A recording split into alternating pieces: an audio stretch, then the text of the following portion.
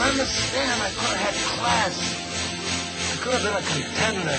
Hulk, go smash. Mrs. Robinson, you're trying to seduce me. Here's Johnny. Oh, 21 gigawatts! Hey, motherfucker. You never go ass to mouth. Now what is so damn funny? And here we go. We will not go quietly into the night. We will not vanish without a fight. The Force will be with you. Always. But the truth! You can't handle the truth! Showtime, everybody! Showtime! What's up, fanboys and fangirls? Welcome to another edition of the Fanboys Anonymous Movie Club podcast. This is episode number 21 for December 2015, and because Star Wars The Force Awakens is coming out, we figured there's no better time than to knock out the Star Wars saga. 6 movies, episodes 1 through 6, just to get us prepared for episode 7. And if you are going to follow along with us, we're going to go prequels to original trilogy, so blah, but you know, you start building up towards the good stuff, and then you take a little dip down with Return of the Jedi. But nonetheless, that is our plan for December. So I need to introduce to you everybody who's going to be talking about these movies. I am your host, Tony Mango, and joining me on this panel is Kaylin Ferris. Hey, what's happening? Angie Williams. Hello. And Sean Walker. After Mission Impossible, I honestly thought you wouldn't have me back. Oh. Was it that bad? Let's say he didn't really watch the movies as much as he watched how attractive Tom Cruise was in number 2. Oh, God. Which I can't blame him. Great hair. All right. Good looking guy. So we are going to talk about The Phantom Menace first off. Episode 1, of course, makes sense. 1999 is when it was released. The Rotten Tomatoes scores, for those who want to know that, 56 for the tomato meter on the critics side, 60% for the audience score. Not so great considering how fantastic Star Wars is regaled as, you know, the franchise and everything else like that. We, of course, had episodes 4 through 6 first, and then people went back, and they were just incredibly, incredibly excited to do episode 1, but then everybody's expectations went downhill, and it's mostly because of one thing or whatever. We're going to try to stay away from some aspects of the prequels, mostly the idea of, like, this is everything that went wrong and everything that we would change and stuff, because there's going to be an upcoming article on Fanboys called Fanboys Fix It about the prequels. All my opinions about that are all there, so I'm going to shut up when it comes to that stuff. But overall impressions, first time you watched it, and, you know, if you've watched it any time since then or whatever, what did you guys think of The Phantom Menace? Kaylin, I'm going to start off with you. Well, it was 16 years between episode 6 and episode 1. And so the anticipation factor was higher than it had ever been since Star Wars first came out. You know, I was one of those guys who went to the midnight showing of Phantom Menace and was super excited, watched it in the theater. I loved it. Then I went back and watched it, you know, maybe 4 or 5 more times in the theater. And I still liked it. You know, it didn't quite have that same impact that it had the very first time I viewed it. But I didn't shit all over it the same way a lot of people I knew did. You know, I know a lot of people completely hated every single part about it. And there were certain parts that are annoying. But with any movie, there's usually at least a few things that are wrong with it. Overall, though, I still, to this day, and I argue with people about it, I still think it's a good movie. And I am not afraid to say that. Angie, on your side of things, what do you think about Phantom Menace? I was right beside Kaylin when we saw it, the midnight showing. I was so excited about it. I was a lot younger than Kaylin, and when I saw it, I turned into a child and just sat back and enjoyed every moment of it. And unfortunately, every now and then it would sneak into the back of my mind that they just put that in for the kids so they could sell shit. That's an overrunning theme of this movie. Thankfully, it's not as much for 2 and 3. Mm-hmm. Yes, but I will agree. I mean, we definitely need to break that down. Sean, what do you think about The Phantom Menace? Well, when this first came out, I was a wee little lad. I was 10 years old. Puberty didn't hit. So, when 10-year-old Anakin Skywalker got, you know, jiggy with Padme, I was like, damn, anything is possible. Was that a deleted scene? I don't remember that part. It's right after that part where she puts the blanket over him and she's like, I'm always going to care for you. And he's like, prove it. Oh. But yeah, when I was 10 watching this, I thought it was incredibly boring and dull and tedious. And, well, the lightsaber battles were pretty cool. The Naboo fighting was pretty cool. The pod racing was pretty cool. Other than that, it was like, 50 minutes of talking before Darth Maul got introduced? I don't mind the Quite a talking. while. I can see the younger crowd not, getting a little bored with the speech. And as a 10-year-old, Jar Jar Binks still sucked dick. I can see the guys disliking him more than the girls. Really? Why so? Just because of how cute and silly he was. Oh, you thought he was cute? I hate him so much. He was, he fit his personality. See, now, I also want to throw out there for the people that are just, I don't know why I would do this and have people against me, but I'm going to do it anyway. I don't like Jar Jar Binks, but I also don't like Ewoks. So, I'm part of that crew that, I don't like anything childish in the Star Wars films. And I love them. Really? Yes, my mom, I was really little. She got me a stuffed animal and toys of them because she loves Star Wars more than some of the guys I know. And yeah, she was getting me so many toys of them. I mean, as a small I child, didn't blink before. as a small child, I liked him more than I did. As I got older, and like a teenager, I wasn't as keen on the Ewoks, but and then for a while, a number of years, I was thinking, oh well, Ewoks are probably the worst thing about it, and then they introduced Jar Jar, so I'm like, okay, they're nowhere on the same level. You can't even compare. They're Ewoks not... never bothered me. See, it was always R2D2 and Chewie that always used to annoy the fuck out of me because they never spoke any English, and it just I don't know. I thought they handled the Ewoks well. I mean, if you look at it today, if they would have done the Ewoks today, they would have gone way over the top with the cheesy jokes and, the whole, I hate to say Disney style because now Disney's in charge of it, but hopefully they don't go overboard with that kind of, predictable thing that you see in all the common kids movies these days. Well, we'll talk more Ewoks when we get to Return of the Jedi, but I do want to just mention out there with bad, cheesy jokes, that's a recurring thing in Phantom Menace. I mean, how many poop jokes do we need in this movie? Oh, yeah. 0 is how many we need. How many do we get? Way too many. I know there's at least 2. There's the farting, whatever the hell that thing is, and then Jar Jar steps and shit. Yep. But oh no, there's actually 3 of them because there's the first line when I was rewatching this where I realized that Jar Jar wouldn't be bad at the beginning of this movie. Like, he'd be a decent character if he didn't go to Tatooine. But the line that kills it and starts going downhill is the "you sit in bad doo-doo." Mm-hmm. Yeah. And that was just, shit. Yep. Face palm. Jar Jar is, without a doubt, my least favorite part of this movie. But I also have to say, I don't like the idea that Anakin is a little kid. I think he would have been better off as a teenager.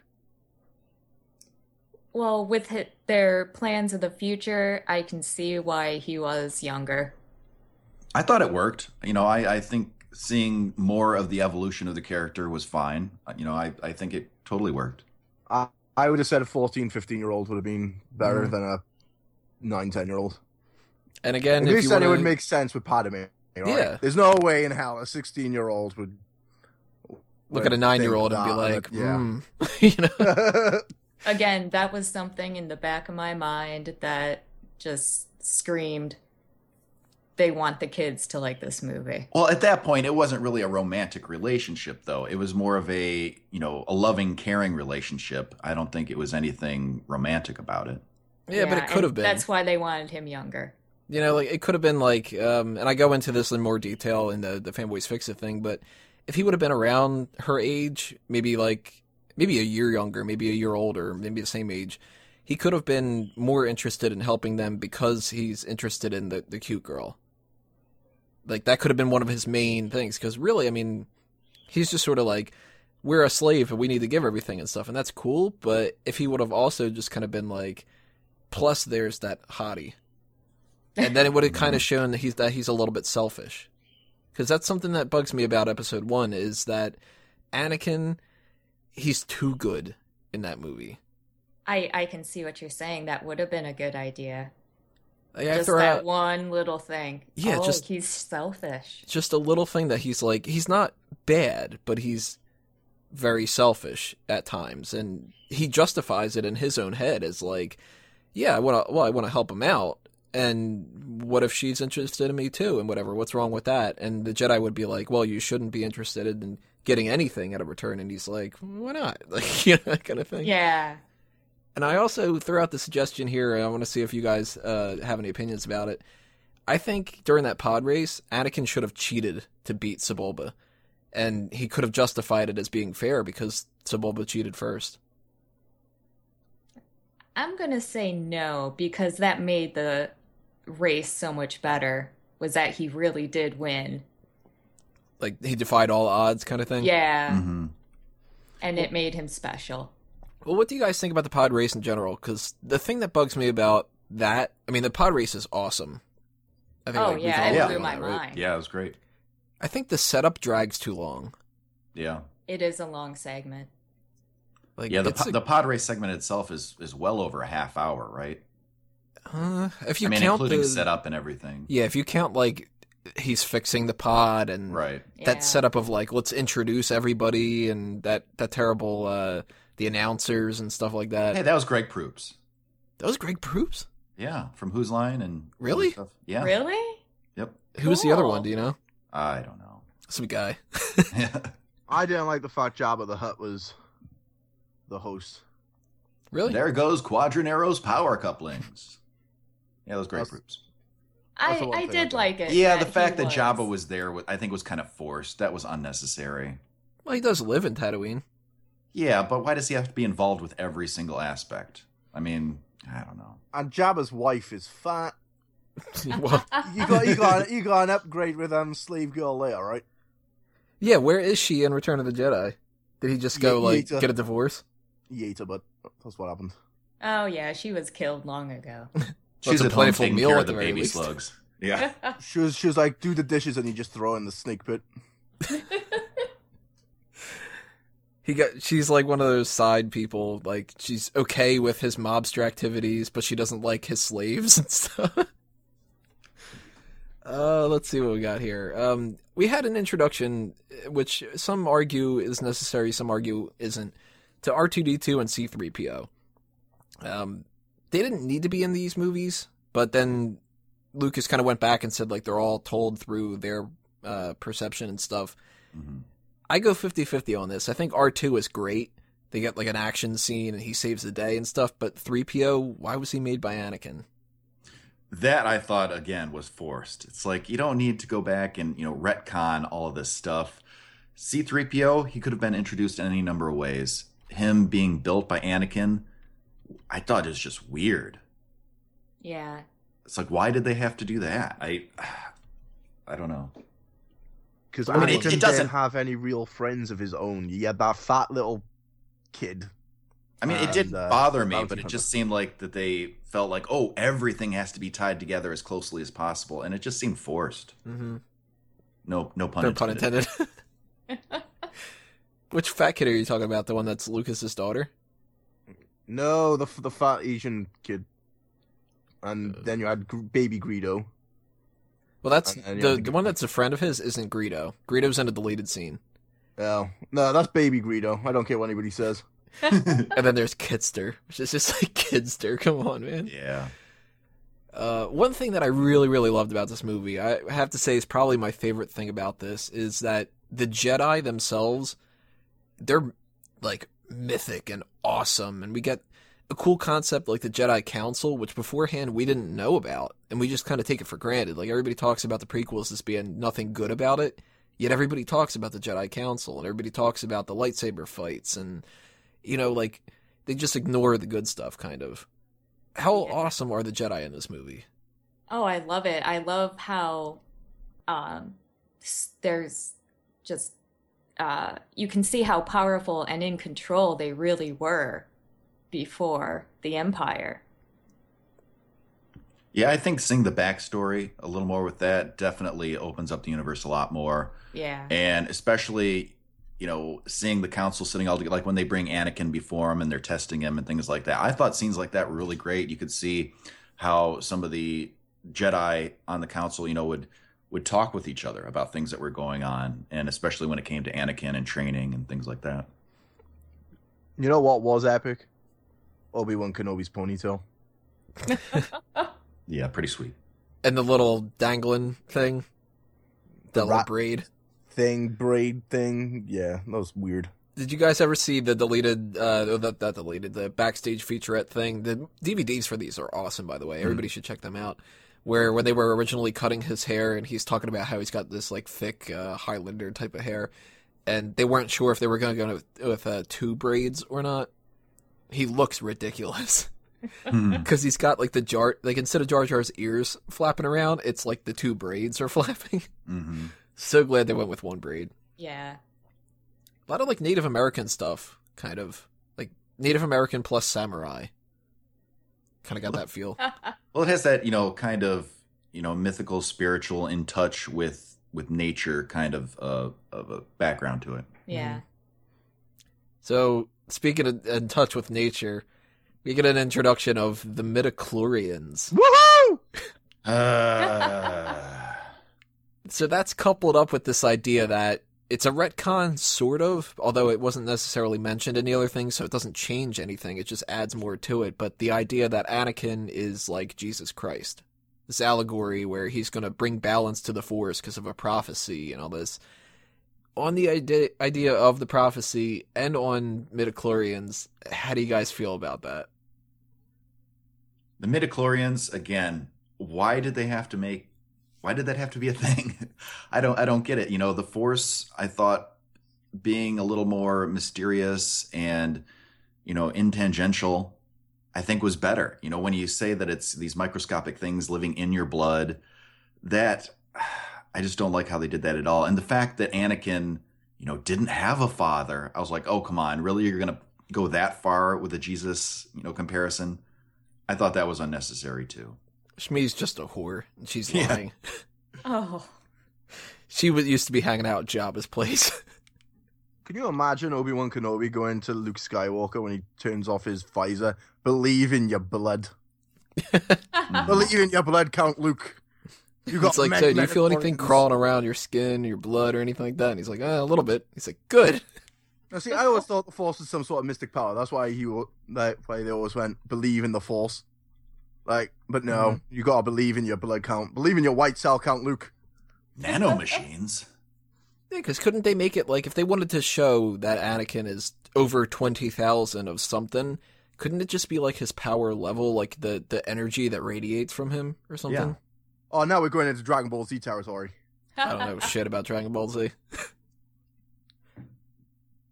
So I can't help you out with that one. But I don't know. I kind of like the prophecy angle a little bit. It gives a little bit more of a reason for why they're so special. Instead of just like that they're powerful. Well, anybody could be powerful. Prophecy was in episode 3, but we'll get to that. Yeah. We get this like built on throughout the movies and stuff. So they do little twists and turns and stuff, and we'll tackle that stuff later. But I'll defend midichlorians at least a little bit. I think that the idea is a little bit flawed and it's unnecessary, but I kind of see where he was going with it. So it doesn't bug me too much, more like it does everybody else. Like, what bugs me about this movie more than anything are little things, like Anakin yelling yippee and asking if Padme is an angel.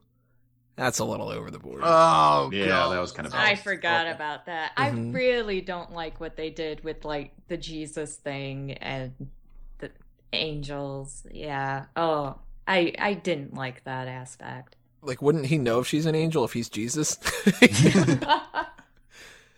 But they had cool stuff. Like, they had the decoy Padme thing. I thought that was interesting. Mm-hmm. Oh, I really liked that. It's Keira Knightley, for those who don't know. Yeah, she was one of them.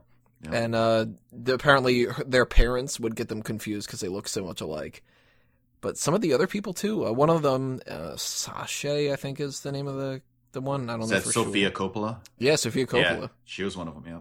So I didn't know that at the time. Keira Knightley though, over what's Portman. Keira Knightley's such a better actress. She's grown into a better actress, I think. At the time, I don't know. But big fan of both. I mean, they look exactly alike. How can I not like both? You know? Portman's got the bigger breasts. That's true. Yeah. Thumbs up for both anyway, still. What do you guys think about the racist trade federation in Watto? I like Watto. I think he's a great character. You know, again, it's kind of over the top with how they were portraying him, you know, as the stingy, you know, dealer. You could say Joe. Yeah. That's what they were going with. Well, the Trade Federation guys, though, I mean, that was... I didn't really have a problem with them either. You know, I like how they made those characters. You really understood their motivation and where they're coming from. So I didn't really have a problem with either of those. Not even the dialogue or the whole, like, you know, the Jedi. Like, that kind of stuff. I was okay with that. So, biggest thing that I haven't mentioned yet that I think that really needs to be called out on. I mean, there's lots of little things that we can talk about, whether or not Qui-Gon disappeared and all that other stuff, but the main thing that I would tie this all back together in as just that Darth Maul fight. Yeah. That's so good, isn't it? Oh, yeah. Best fight out of all 6 movies, I think. Agreed. They did a good job finding that actor. And the pacing of it, too, was perfect. How they had the little partitions sort of separating them like that. It added so much to the suspense.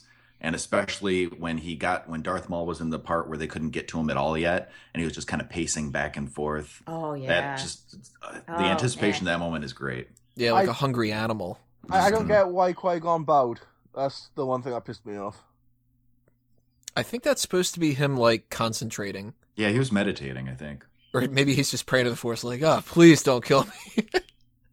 And then he's like, oh, fuck. I preferred the fight on Tatooine. Really? Yeah. Because it's, like, just kind of blocked and you don't see what's going on?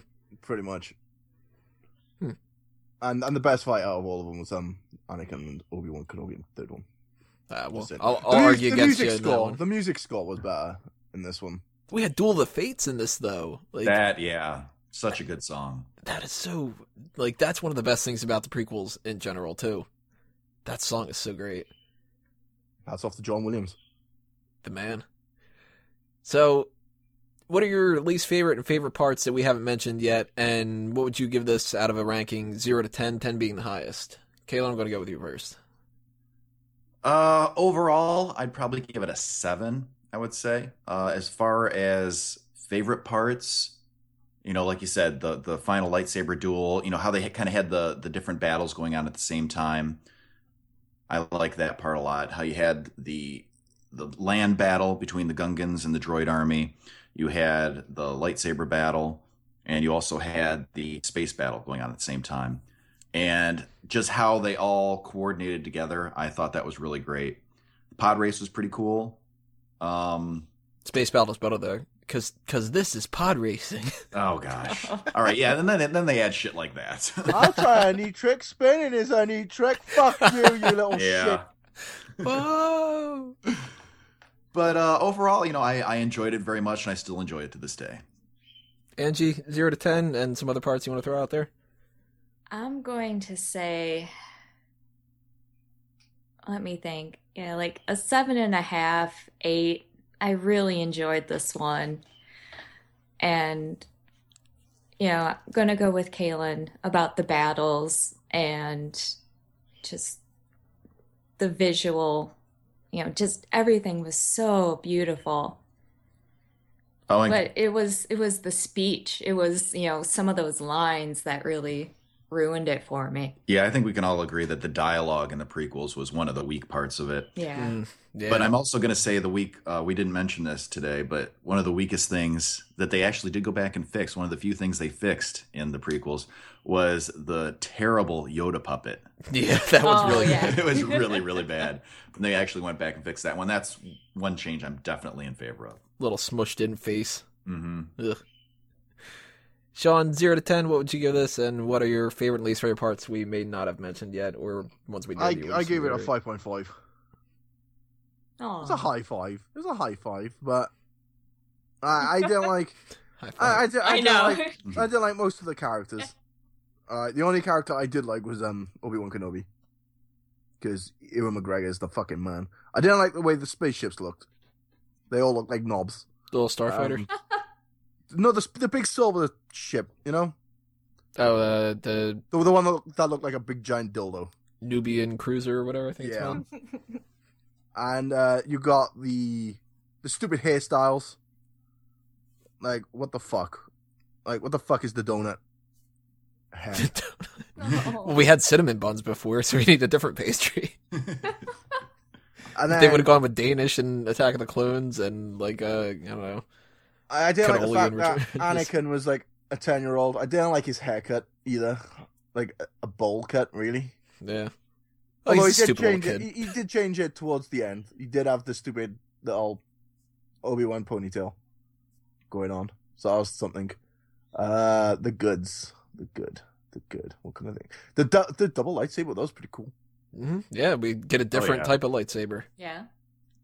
Which, when you first saw that, you were probably just kind of all like, "Ah, shit."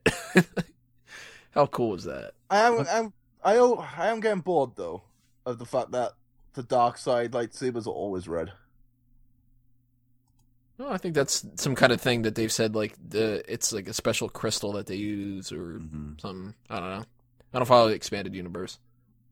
One thing I would like to add is one of the worst lines in the movie, I think, which, got every time it shows in the theater, everyone gets a chuckle out of it. But I'm like, oh, it's groan worthy. It's Obi-Wan says something to Anakin. He's like, Anakin, you're going to be the death of me, or something. That's an Attack of the Clones. Oh. Okay, I was in Attack of the Clones. Okay, but it was in this one. He's like, oh, pleased to meet you. Yeah, that's right. And then the second one, You're a Jedi too? Pleased to Yeah. meet you. And Obi-Wan's just like, the fuck's this kid? Yeah, okay. The other cringeworthy line is in the next one, so we'll get to that. Well, there's plenty of cringeworthy stuff in Phantom Menace, but I will argue to the end of my day that there are still plenty of good stuff in this movie. People like to complain about the Senate stuff. I think it's necessary. Oh, yeah. Yeah. I love think- the political stuff. A good way to show off like Palpatine before he's the Emperor. Like, he's awesome. It's all about E.T.'s brothers. Yeah, E.T.'s in the movie. Like, come on, man. There's rumors that Predator is too, but I don't remember seeing any of that. No. But I'd have to probably give it like a 6 out of 10, maybe a 7, depends on my mood. A lot of good stuff, a lot of bad stuff. If you take out Jar Jar and you up Anakin and you change the dialogue, maybe you get rid of like a little bit of the pod race setup and stuff, I think you got a really solid movie. And I mentioned, of course, before, probably my favorite part, that lightsaber fight at the end. Least favorite stuff, anything with Jar Jar for the most part, because, bumbling around with a little bomb and all that, just get rid of it. Just, he should have been killed. But that's part 1.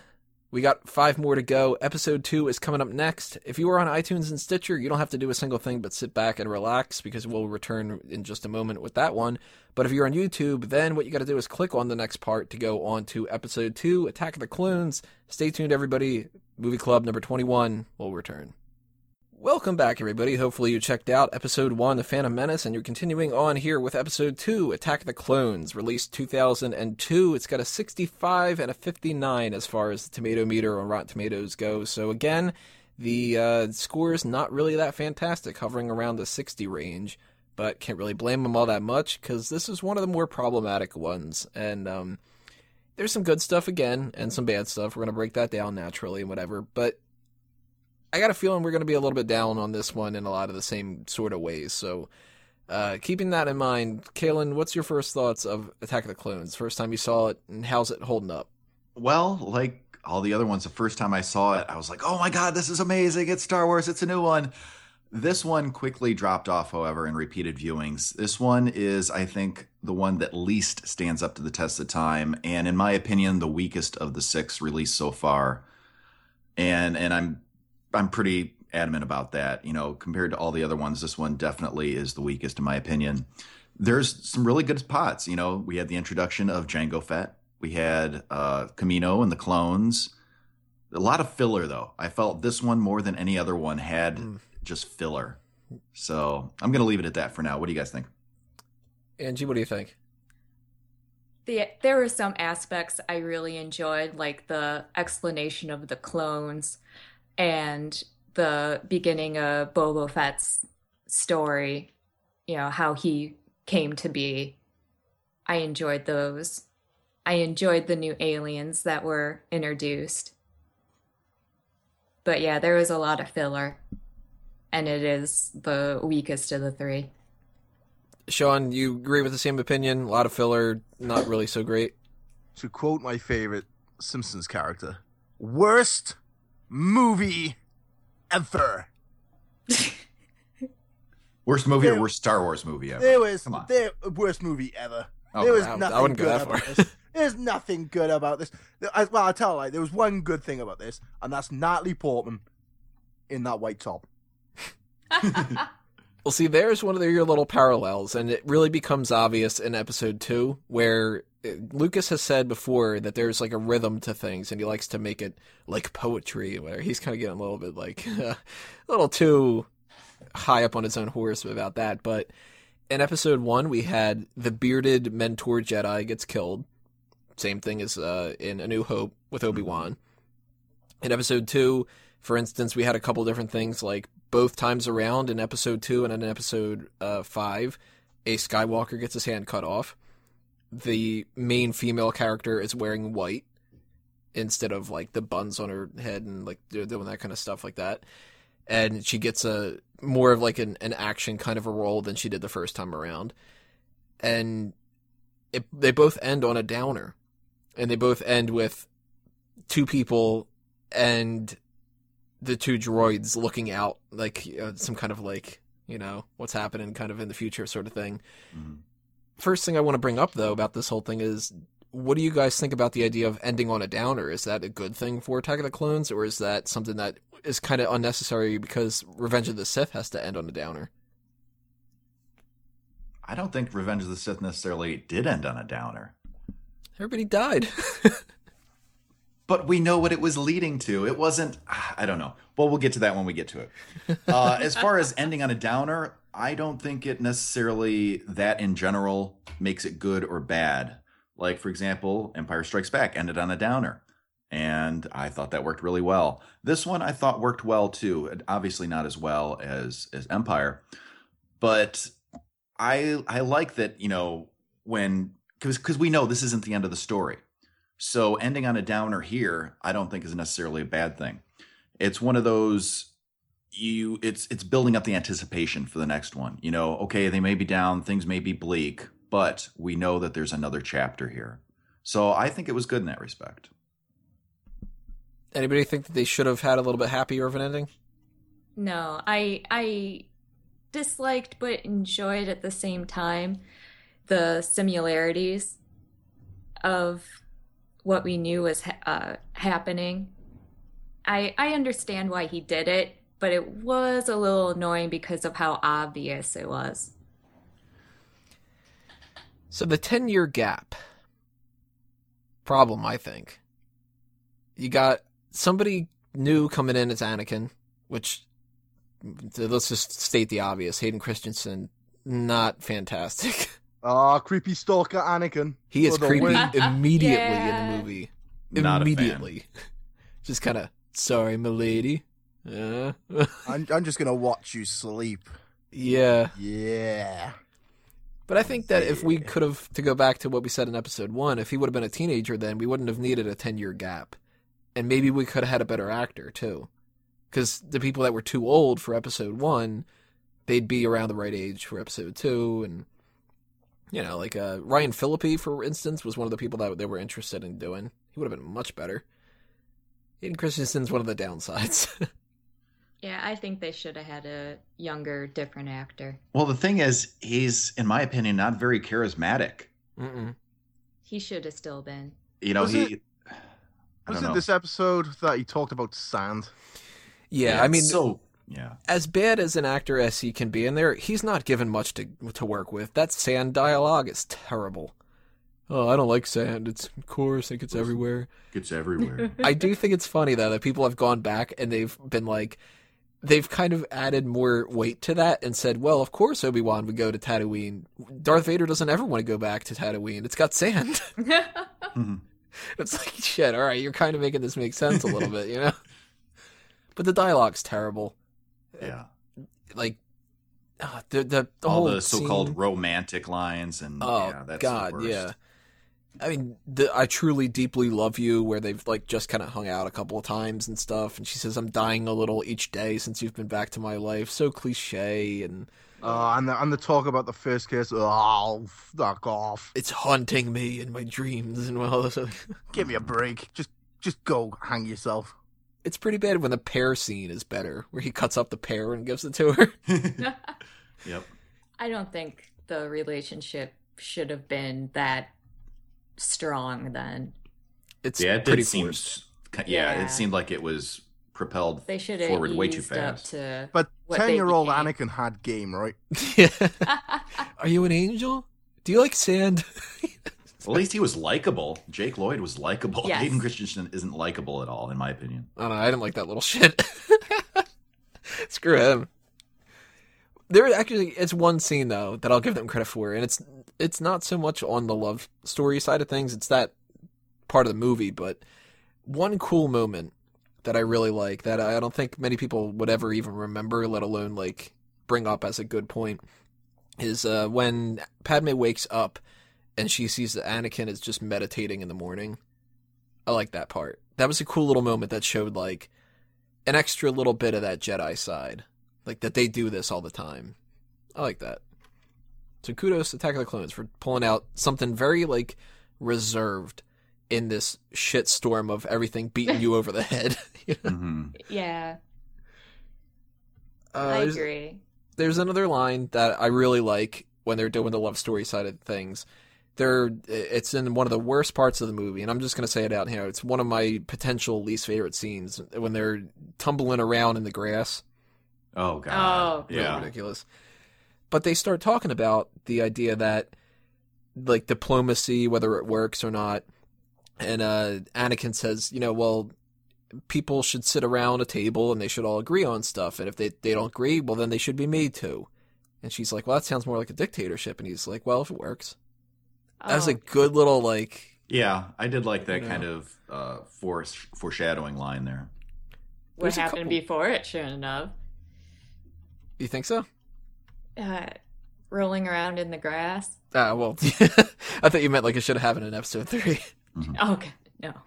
Well, no, they should have cut out the rolling around in the grass thing and just did that line. They should have come up with something different. Mm-hmm. There's a lot of things. That's actually something that you can kind of attribute to most of the movie is they should have thought of something different. Yeah. Mhm. Like the slugs in that opening thing. That's how they're going to try to kill Padme with these little slug things. Yeah. Oh, you mean the shit monsters? Yeah. The little Yeah. worms that go through the window. Why didn't they just shoot her with a laser, right? Yeah, like that bounty hunter. I can't think of her name. Zam something or other. Sam Wessel. She's got like this rifle. She could just shoot Padme. Yep. Or at least equip the robot with some fucking lasers. Right. I mean, she'd be dead then, instantly, and then we would never have had the build up to 3, and then Vader would never have happened, and then, everything would have been tied up in a nice little package.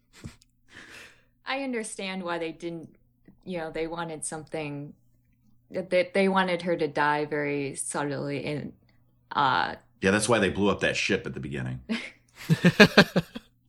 Poor Dorme. Or is it Dorme? Is that the one that dies? I Or is forget it- which one. no, if it happened in her bedroom, they didn't want it to be obvious Yeah. how she died. And they wanted it to be quiet. They just wanted creepy Anakin to go into her bedroom. that's Yeah, all. he senses the worms there, so he comes in, swinging a Yeah. lightsaber and chops them in half. And come on. I bet he was swinging something else when he was watching. Oh, He's like, oh, I sense the it. world She's of taking her top parasites. off. Then he just stares through the window, because he's creepy as hell in this movie. The amount of creepy stares, dude. You can have a drinking game with that. Mm-hmm. Either a creepy stare or a creepy line. Like there's the line. He at the doesn't very ever beginning of blink it. when he's looking at Padme either. It's weird. It's like, blink, dude. It's all right to blink. She may be fit. Well, see, he's Dude. part Ewok. He doesn't blink until they go back and change it. I do like, though, the weird scene with the slug stuff, but it leads to a cool chase scene. And Anakin's got a cool little bit in that where he's acting a little careless and showing off that he's, like, kind of a jerk. And, Well, he has to. He was a great pilot. mm-hmm. Yeah, he jumps off the side of it, and, Yeah. Obi-Wan's just kind of like, shit, dude, stop doing this. I don't like flying. Bad part about it, though, when they get shocked and he's sitting there going, and all that, like, unnecessary. It's not funny. Didn't like that. But that leads to a great line, at the very least, in the little nightclub that they've got. Why do I get the feeling you'll be the death of me? Yeah, I'm not a fan of that line, as I was saying in the previous episode we were doing here. I mean, I get it, obviously, but I just thought it was one of those it was like almost fourth wall breaking to me. It's like they're going to the audience, like, hey, get it, guys, because he kills him, get it. I'll fully admit, I loved that when I first saw it. I thought that was fantastic. I do like the Death Sticks line, though. That's great. You want to go home and rethink your life. Yeah, I like that. Cool little parts in that. They got a bunch of cameos that people might not be aware of. Ahmed Best, who was Jar Jar, is in that. So is Anthony Daniels, who's C-3PO. George Lucas's daughter again shows up. She's the one that does the creepy stare to Anakin, which is like, kind of payback, I guess, for all of his creepy stares. But that's a cool thing. We got Jango Fett is in this movie. We mentioned before. That's an interesting idea, I think. The clone army being based off of him as a source material. I like that. Yeah, I like the introduction to Jango Fett, learning a little bit more background about Boba Fett there. And that's one of my favorite parts of the movie is where Obi-Wan travels to Kamino. He takes the one Kamino dart and he, finds out where that is and goes and travel and meets with the cloners. And just, the first introduction, when he meets Jango and he's like, oh, you ever make it as far as, and he's like, yeah, occasionally. He's like, recently. And so kind of, the play between them, I really like that. And, they each knew each other was onto him. But then when he finally comes out on the bay and he has his helmet on and he's loading onto Slave One, and I just loved the whole Kamino scene. I thought that part was great. That fight is awesome. And it shows that Kenobi's a badass. Because he loses the lightsaber and he still ends up basically winning that fight. Yep. One of my favorite things about the movie is the way the visual of the world and the cloner aliens and how they're kind of like grays. Yeah. The sort of I long. loved how they looked, and as soon as I found one of their toys, I bought it. Oh yeah, I like those. Those are great. It explains why they're all a bad shot, right? Yeah, because I mean, they kind of like they're like watered down versions of a bounty hunter instead of somebody who's actually like good. But he misses a lot of shots in this too. I mean, he misses that one shot where Obi-Wan kicks him. And it's just like, really, dude, you missed that shot? Mm-hmm. And then he forgets that his jetpack doesn't work at the end, where Mace Windu is able to just chop his head off. And then the chase afterwards, when with Slave One dropping those seismic charges. What they're called. Yeah, exactly. And just especially seeing that part in the theater is great with the huge sound because it's like dead silence and wah. That is so awesome. Oh, that was so powerful. I loved it. Did you guys know that apparently in that asteroid field, at one point, one of them is a potato? I heard that. Well, I thought that was in one of the original trilogy films. Was it? No, in this that one was also? You're thinking of the Millennium Falcon was an asteroid. Yeah, there was a potato in here also. I think there is. Okay, they might have just made that like a regular thing. Yeah, maybe. Yeah. I just like the idea that there's potatoes hanging out in space, like some giant potato. Yeah, heading to that forgot Irish about planet. that. But I remember hearing that there was a potato. So here's a question for you guys: why is Jar Jar in the Senate? Yeah. Well, because he basically took over for Padme, right? Yeah, but like, why would anybody ever trust him? They wanted to save the character. Because he was just so damn heroic in episode 1 that, but at least his role was significantly diminished here. Mm. They needed a patsy. They needed somebody to make stupid decisions in the Senate. So, sure, we'll, vote emergency powers. And, we all know where that led to. So somebody needed to make a poor decision, and why not make it Jar Jar? Because I don't think Jar Jar is the Sith Lord. I mean, I don't buy into that. That would have been great. I don't think it was necessary to have him in there, but it's again one of those things where they have to tie everything together and unnecessary. He grew up. He should have just died. He should have been one of the casualties from the past 10 years. They would have been like, oh, poor Jar Jar. He should have been on that spaceship which blew up on the first opening scene. Yeah, he should have been the handmaiden. It's bugging me that I can't remember if that's Dorme or not. Rose Byrne is the actress later on. She's not the one that dies, but one of them's Dorme. Either the one that dies or maybe it's her. I don't know. Thoughts on the nightmares and the whole slaughtering the Sand People, his mom's death, that kind of thing. Is it good motivation for Anakin turning to the dark side? I mean, I think it obviously shows that he's afraid of loss and that his fear is what's driving him more than anything. So I think that was a good part to add to it. I liked when he, went back and, later on and, slaughtered all the Sand People. And I thought that was cool. I like how he kills the women and the children, too, because he's just so out of it. Mm-hmm. You're like, damn, dude, really? They're jerks, but come on. So yeah, awesome. I enjoyed it. It showed how, he can turn his mind off and how the fear took over. Yeah, he's very emotionally driven. Yeah. His emotions just flooded out. The crying was a bit much. Really? Damn fucking A, the crying was a bit much. My God. I killed him! I killed them all! Well, I didn't think the women! The children! The animals! It showed that fuck me, dude. While he's emotionally driven, he's still conflicted about it. He's in that transitional phase where he still gives a shit. Yeah, he knows what's right and wrong, but he has trouble adhering to logic and compassion, and he just kind of goes with fear and his strong emotion. He didn't cry when he killed the younglings. Well, no, at that point he was too far gone. Yeah. Plus, come on, little kids. At that point, if you're going to kill a little kid, you're a horrible person already. If you kill the Sand People and stuff, then you're starting to get to the point where you're getting bad. Like, I think it's rationalized a little bit. Yeah, Anakin can slaughter little kids, but we can't have Han Solo shooting first. No. Well, he's a better guy, right? Sure.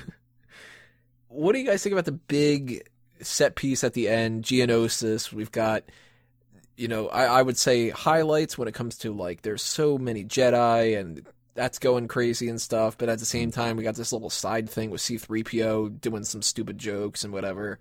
It leads us to Count Dooku, which is like, there's some cool parts there. First time we saw somebody fight with 2 lightsabers, but for some reason he just stands there and gets his arm cut off. Obviously, one of the biggest things that people, when they went to see this movie, they wanted to go see it again, was the crowd went nuts when Yoda was about to fight. Just, oh shit, Yoda's gonna fucking fight with a lightsaber. Yeah, that was pretty sweet, finally seeing that. Yeah, that was really cool. He's a little weird, though, that thing and bouncing around like an idiot. But pretty cool, though, overall, though, I would have to say. Geonosis is pretty fun. That. Yeah, I like that, where they're, chained to the pillars, and then they have the creatures coming out there, and I like that whole part, It was action-filled, and it was a lot of fun. What's your favorite out of the 3 animals? Let's see, we have the Reek, we have the Acklay, and we have what was the other one called? The spider thing. Oh, that was the Acklay. Acklay. Which one was the Reek? Was that the That was like wolf the thing? rhinoceros-looking thing. Oh, that thing. Whatever the wolf thing was. Yeah, it has an X in it. Shit. Nexu or something like that. I don't remember. Somebody, leave it in the comments below. I think it was the Nexu. Of those, definitely the Ackley, the Good man. you know, spider praying mantis looking one. I thought he was the coolest. With the cool Yeah, shriek. I did too. Oh yeah. And since spiders are probably my least favorite animal, yeah, that was the one that got me. Yes, Reek, Ackley, and Nexu. Thank you, Google. Nexu. Thank you, the people that left that in the comments before this part. So, again, wrapping this all up, 0 to 10, some favorite parts, some least favorite parts. Angie, I'm going to start with you this time. I'm going to say 5.5. Anything that stands out that gives it that -5? Well, the -4.5. I'm going to say it's all based around Anakin and what they did with him. Justified. Sean? A 2. 2. Oh man. It was Harsh. fucking terrible. I hated the ending. I hated the end battle. I hated Count Dooku's lightsaber. Why the fuck was it shaped like a walking stick? I have no idea. Because he needed it. Yeah, but then you would think that with Yoda, but Yoda threw his walking stick away and he started doing fucking front flips and shit. He was doing parkour. That was fucking stupid as fuck. Then you had Aiden Christensen. Everybody knows my thoughts on him. I think he's a fucking stupid piece of shit. What else? There's a lot bad in this. You got the fact that C-3PO was put on a droid's body. That was fucking stupid. You got all the stuff with the clones. I didn't need to see that. That was a bit shit. A bit long-winded. That could have been a 5-minute segment, but it went on for like 25 minutes to 30 minutes. There was no mention of Qui-Gon in this entire film, which was kind of shitty because he was the best part about episode 1. He yells out to Anakin when he's killing the sand people. Remember, he's like, Anakin. I'll give props to Natalie Portman in the white. There you go. That's why there's the 2 points. Kaylin, are you getting a higher score than that, or are you sticking around that kind of 2 range? No, I give it higher than a 2 here. You know, there was plenty of parts that I did like. Like I was saying, you know, the whole part on Geonosis with, you know, the big attack where they're chained up and then the animals coming to get them, and then it just turns into an all-out brawl when the clones show up and everything. As far as overall, I'd probably have to give it, I'm going to say about 5.5 or 6, you know, somewhere in the kind of that middle of the road range. Compared to all movies in general, it's not that bad, Sean. I've seen way worse movies. But, you know, definitely, in my opinion, the weakest of all the Star Wars movies released so far. I think if you combine this and Revenge of the Sith, you get an awesome movie. Oh, yeah. On its own, I got to stick around that 5-something range, too. And one of the main reasons why is my least favorite stuff about this movie, the stupid, cheesy jokes again. The C-3PO stuff, Dex's diner. Just like, what? I'm going to have a diner and there's a robot named Flo. Come on, man. Yeah. You know? But they had some good stuff, too. I loved the idea of Yoda instructing the younglings and showing off that he's still got that sense of humor. He jokes about, Master Obi-Wan's lost a planet. How careless, you know, that kind of thing. And showing the archives, more of the Jedi Temple, and showing the Jedi full force just attacking Geonosis. Awesome. That's episode 2 for you guys. So we're going to continue on here. Part 3, again, iTunes and Stitcher people. See you in a minute. For people on YouTube, click on part 3. And if for some reason you're clicking on part 2 and you hadn't watched episode 1, go back, check that one out. And then join us again in Revenge of the Sith. Welcome back. Part 3, Episode 3, Revenge of the Sith, came out 2005, the year I graduated from high school. So that was a great year, because we're getting the end of Star Wars, we're getting the end of high school. Awesome stuff around that time. A little bit higher on the scale for this one on Rotten Tomatoes. We got a 79 for the critics, and a 65 for audience. So you bump up 5 points, essentially. Nice. And I think that pretty much most people can agree. Attack of the Clones went down in a lot of ways. Phantom Menace, of course, had gone down from the original trilogy, but Revenge of the Sith started to kind of move things a little bit back up. And that's why I'm not so worried about Force Awakens all that much. I think that they've learned their lessons by now.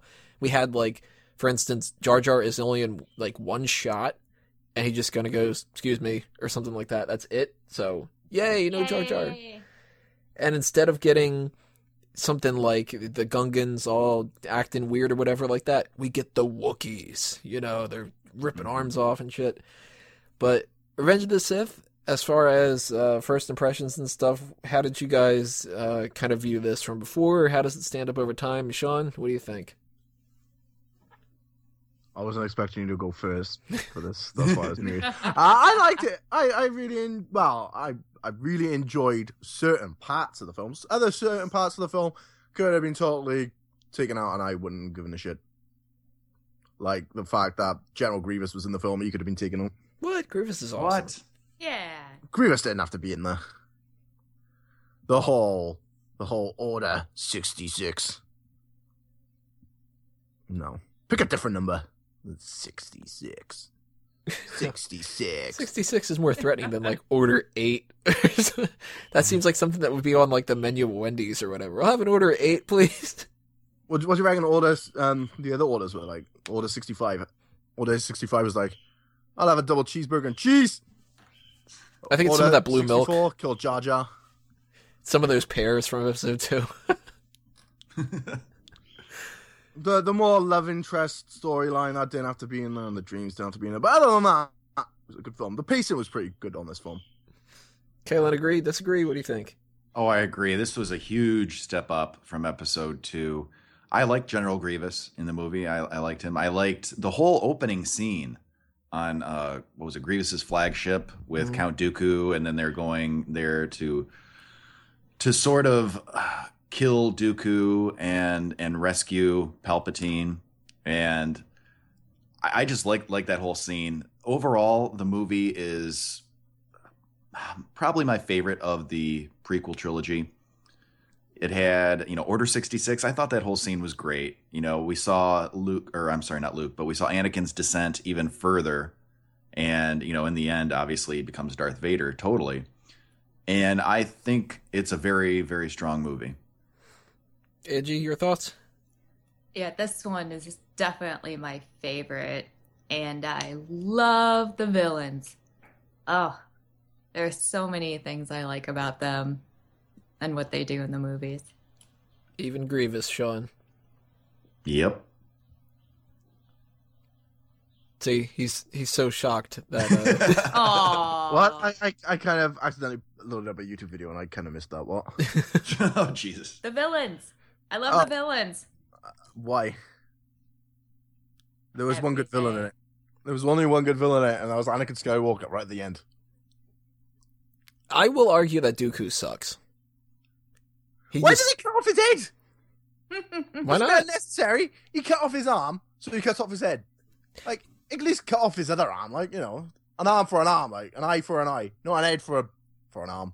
He was too dangerous to be kept alive. Mm-hmm. I will admit, as Palpatine said. Yeah. Oh, Palpatine would just want Anakin Skywalker all for himself, man. See, now the way that... If General Grievous fucking shot him, right? Because he didn't have a fucking clue who he was. If the way that Dooku gets killed, I don't know if that's something that directly influenced this or not or whatever, but if he would have had that cross guard, wouldn't have happened. Because he gets his hands cut off because of just the positioning, and that cross guard would have blocked that from happening. So maybe Kylo Ren's kind of learned the little problem about this. I liked him decapitating him, though. I thought that was a nice little, I don't know, it was unnecessary, which was cool about it. Mm-hmm. Now, I said I liked the villains. I didn't necessarily say I liked how they died. That's true. Do you think that it's good that they kept him in here, though, or should they have killed Dooku in part 2 and just focus on Grievous? No, I don't think Grievous by himself was strong enough. I think you needed Dooku, because that kind of plays into Palpatine, as far as how he's manipulating Anakin. And if they would have had that in episode 2, I would have thought it would have been moving too quickly. But even though they put this at the very beginning of the movie, basically, just seeing how much power that Palpatine has over influencing Anakin, I think is great in telling the story. Yeah. It was great how quickly it happened in the movie. it was just a nice shock. It was just like, now kill him. Also, Like, Shia what? LaBeouf stole Palpatine's "Just do it, Mm-hmm. do it, do it." The do it thing, that's going to bring up something. I want to go back to this opening thing, but I don't want to forget about going into this topic, so I'm just going to go right into it now. How awesome Palpatine was in 1 and 2. I don't like him in episode 3. It's so weird. Yeah, he's a little too cartoony and over the top evil. You know, it's like kind of beats you over the head with it. Like the line that stands out to me, no, you will die. And it's like, what, dude? Come on, man. You could have. You know who he reminds me of in this film? Is the villain from Who Framed Roger Rabbit. Judge Doom. Mm-hmm. I think Doom's a little bit scarier than Palpatine. Palpatine's a joke in this one, and he looks. How does the special effects for his face look worse, and the makeup not on par with what they did in Return of the Jedi? I know, yeah. Okay, I turned into Because he a has little kid plastic when it came. surgery in the late Owens that would make it less scarring. Was it scary for you, Angie, when you were watching this? Is that what you mean? No, I just love them so much. Like, I turned into a little kid when I saw this movie. And at that time, I was, 17, 18, something like that. And I literally, when I'm watching that scene where he kills the Jedi and they, he does that stupid bird face when he's attacking Mace Windu. It's the most ridiculous thing in the world. The first thing I thought, I was just like, oh, what the fuck? It's too easy to kill these Jedi. These are the council members and stuff. And I'm like, thinking to myself, the level of Jedi that should be easy to kill and shouldn't, whatever. I'm like, it took me out of it immediately. And then I'm laughing at the faces he's making and the "you will die" line, and oh god, it pissed me off. That could have been such a cool moment, and it's just funny. It's like I think it's either called Funny Aneurysm Moment or NARM. I can't remember which one it is. One of them's where something's funny and it shouldn't be, and the other one's when something used to be funny, but then something happens and it's not funny anymore. Like if you make the Simpsons joke about, they put all the jerks in Tower 1, and then 9/11 happens, and you're like, ugh. Yeah. But I think it's NARM is the thing that it's just like, you shouldn't be laughing at this. Lucas is just like, this is going to be so cool. He kills these Jedi, and then he says, no, you will die. And nobody on the set laughed that day and said, dude, come on. Takes me out of the movie. I don't know. I will say, though, there's one thing that kind of makes up for it a little bit, and it's a good showing of Palpatine, and that's that opera scene. Exactly. I was just going to bring that up. You were talking about how Palpatine is annoying in this one, but I think that whole scene when he's there talking with Anakin and, just kind of, baiting him on, just luring him in about, oh, well, you're afraid to lose? Well, I can teach you how to cheat death. And, that manipulation there that they show, I think, just strengthens the relationship between Palpatine and Anakin.